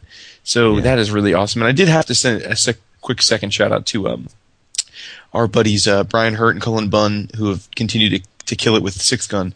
The latest issue is an homage to the G.I. Joe silent issue. Oh, stop! And it's pretty awesome. I mean, again, as someone who adores the classic Hama G.I. Joe and who adores the Six Gun, this was it was awesome. And there's no, because I know a few people were like, oh no, it's just a silent issue, but no, they actually call attention to Hama and the rest of the creative team. So it's very much a direct homage to at least the cover is and the theme. But it's terrific, and so I had to give that a sort of throw in your travels. Mark of good taste, doing homage to that issue. Mm-hmm. I had to unfollow Mr. Brandon Graham. Yes, on Twitter. you did. As much as I love him, and I adore his. Yes, he has drawn. He has drawn an exceptionally hard line in the sand on the Before Watchmen stuff, and I couldn't. It's funny. It's funny. I don't want it to. I don't want it to taint my opinion of his work. I won't have it. So what's he saying? He's real anti. It's like it's almost the Antichrist. If you're working on it, you're dead to him. Wow. Now, Vince, you still following Eric Larson because he's very. I have dropped Mr. Larson for similar reasons. And it's funny because it kills me because today, Mr. Brandon Graham responded to my tweet from earlier today. Really? Yeah. What was your tweet? Well, I was letting him know that because I call dudes dude and my initials are DAP that panel from King City is my form. Oh, right. Nice. Yeah. He was just like, oh, that's fantastic. I don't know if I must not be following Brandon Graham because I don't recall seeing Royal Boiler. Yeah. Yes. I guess I don't follow him. Okay. Love him. I mean, I think he's shit. Mario, what should people be reading? In your travels, let's see. I'll go a little mainstream since we stayed away from mainstream mostly, except for Batman Incorporated, I guess. But read this Amazing Spider-Man Ends of the Earth story. Yes. Oh my God, you are my favorite again. The storyline's in full effect now. Sinister Six is back, and they're fucking some shit up, man. This is no fucking joke. If you don't know, I won't spoil anything really, except for Doc Ock is running everything, and he's like the new Doc Ock or the old Doc Ock. The deformed, dying Doc Ock. Okay. It's still Otto Octavius, but he doesn't have the classic look. He's that weird. Right, yeah. But Otto. Okay. But he's like the master planner again. He got this big plan. He's Big pun. promising the play. Yeah, he's promising to save the Earth from global warming. But he has some other kind of plans up his sleeve. We just don't know what they are just quite yet. But it's good. Yeah, you're still crackly. The Avengers are in it because they're in everything right now. And Spidey has a new suit, which is Silver Sable's in it. Silver Sable's nice. in it. Yeah, and the art is slamming. I mean, it starts off with Stefano Caselli, and now it's going back and forth, right? Like Caselli and Ramos and Caselli and Ramos. But yeah, it's really good. It's really playing up Pete's scientific know-how, which is what Slott's really doing, I guess. Yeah, the ever since when Big Time started and Pete got the job at Horizon, Big Time. The whole this is all for you, Uncle Ben, and and me being the science nerd, but it's a very even playing field between Pete and Octavius, because no one really has the upper hand. Every time you think Doc Ock has planned everything out, then Spider-Man will be able to figure something out, and then Ock's like, all right, well, you did that, so now it's a very nice chess game, and you don't really, I don't, obviously it's a Spider-Man comic book, I'm pretty sure we know how it's going to end, but I do not think Pete's going to emerge unscathed from this. There are, and especially with the subplots with Jameson and because he blames Horizon Labs and Max Modell for certain deaths and for endangering his son a few months back, and there's not just Spider-Man, but even his supporting cast, everybody's getting attacked from all sides, and it's I think that the way it'll end, I mean, this is just speculation, but I think that when this storyline's over, that Pete won't be with Horizon anymore. I'm afraid of that also, because he has been riding a wave of good luck for a very long time. I'm enjoying the Horizon stuff. I'm enjoying it all. But it's gotta, he still has to be no luck, guilt-ridden Peter Parker. I mean, that's just who the character is, and he's been at Horizon. He's been doing good for a very long time in Spider-Man time. Mm-hmm. So, and we got a movie coming up, so we're gonna have to get back to. Yeah. So it's true. It's all about how Peter gets kicked out of Facebook and. Yeah. David, how about Peter Cold Clock's Al Gore kind of? Seriously, I saw that. I was just like, holy crap! But it was. Yeah, he did. He basically told Al Gore to shut the fuck up. But it wasn't. Yeah. Well, we won't say much. But right. and that was. I don't know if he wrote Mighty Avengers, but Steve Rogers wasn't around for that. But I don't know if Slott has a really good handle on the Steve Rogers Captain America. Yeah. But other than that, I mean, as far as his writing of all the other characters, everything's been great. His Black Widow, pretty good. His Silver Sable is fantastic. I mean, she's great. She has going on with Spidey and just it really is it's a pretty funky story that's coming out, and I'm reading Into the Earth as it's happening, whereas while Spider Island was happening, I was in the process of catching up, so I read a bunch of those issues back to back. Mm-hmm. But now I'm like, I'm chomping at the bit for the next chapter. It's great stuff. Me too. The only thing that's rubbing me the wrong way is that on the covers, they're putting Spidey in his regular costume. Yeah, with the expressionistic eyes and things like that. Welcome to the world of modern comics, right? Where cover artists have no idea what's going to be inside the book. Even when the cover artist is the main artist for the first. But they get them done ahead of time still. Yeah, for solicits. Yeah. And before I forget, I do want to. We do have a link on the forum for it, but you can go to. FutureProWrestling.com. There is a raffle look at you. for cancer research in the UK. Our boy Matt Bird, Mr. Templar, has all the information at FutureProWrestling.com. You can enter to win some art from some fantastically talented people like Slurmo even. and Dave Stowe. Even. and I mean, there's you need to check the site out, and there's a link. They have a little banner header at the top at the top of the page, and you can see what's what there. But definitely check that out. I believe the raffle goes on until May 5th, so head on over there and do what you can to donate to cancer research. It's true. And also, speaking of that, one of our we had an episode some time ago talking about the great Filipino invasion, and one of the kings of that group, Tony De Zuniga, is not doing well. He had a stroke a week or two ago, and he's in critical condition in the Philippines. And because of the location, they don't have any insurance coverage. So he and his wife are in a tough spot, needless to say. So there are a bunch. We'll try and put some links, but otherwise, if you hear this, you can go to Google and just Google Tony De Zuniga. And I know Neil Adams is working on putting together a.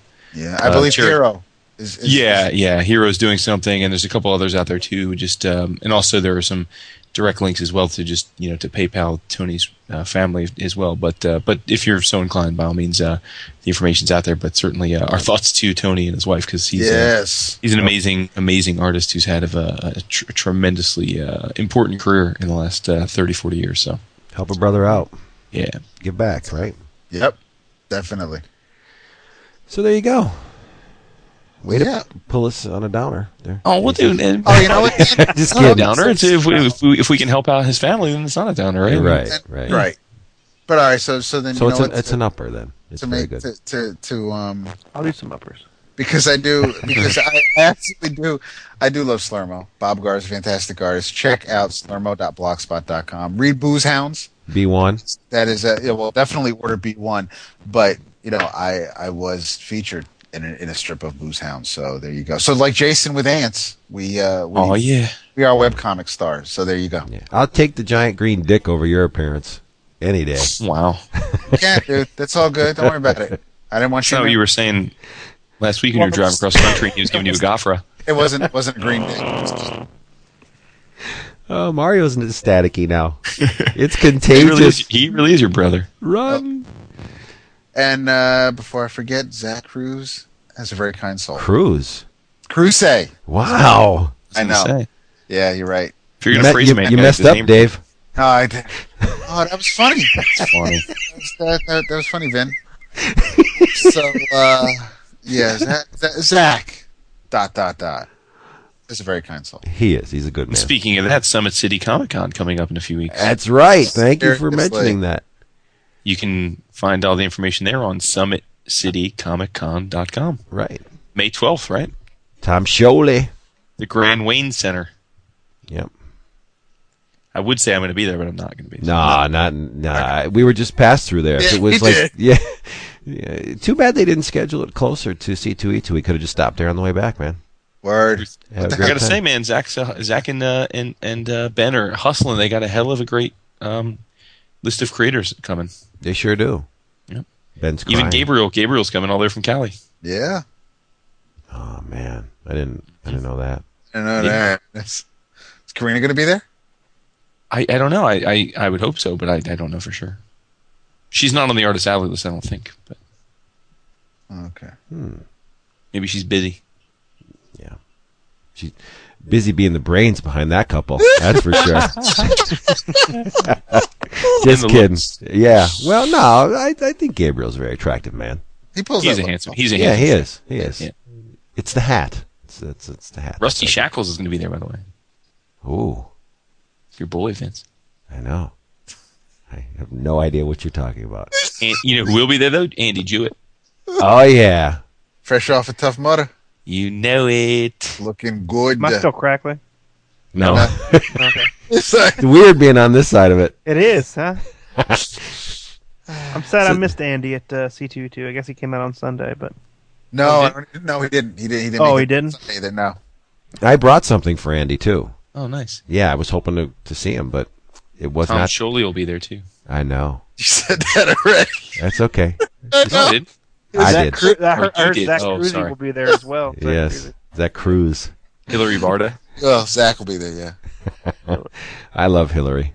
Forum regular Jim Nelson. Oh, yeah. Yes. Steve.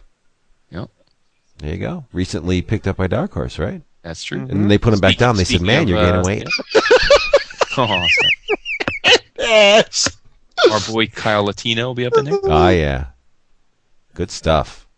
In double feature, too. Kyle Latino has a story in the horror one, right? Horror number 2, I think it is, or 3. You're correct, yeah. Yeah. Which was written by Karina. Written by Karina. Yeah. Yep. So it all comes back. It all does come and back. We hope you will come back next week and join us. We'll have Karina with us.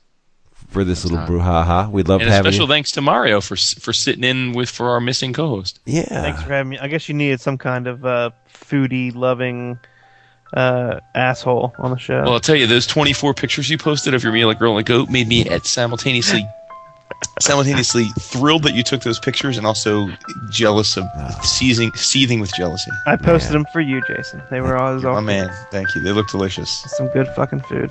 Mind-boggling. All right, everybody. Thank you for being here. And come back with us next week where we will have another special guest. We're not going to tell you who, but you got to come back and find out. It's going to be Mom. That's right. Or just read the Thursday show notes. You'll know. It's true. Thank you, Mario. We love you so much. Thank you, gentlemen. The love. The forbidden love. Mm-hmm. That's right. Bye. Say bye-bye. Bye-bye. Bye-bye.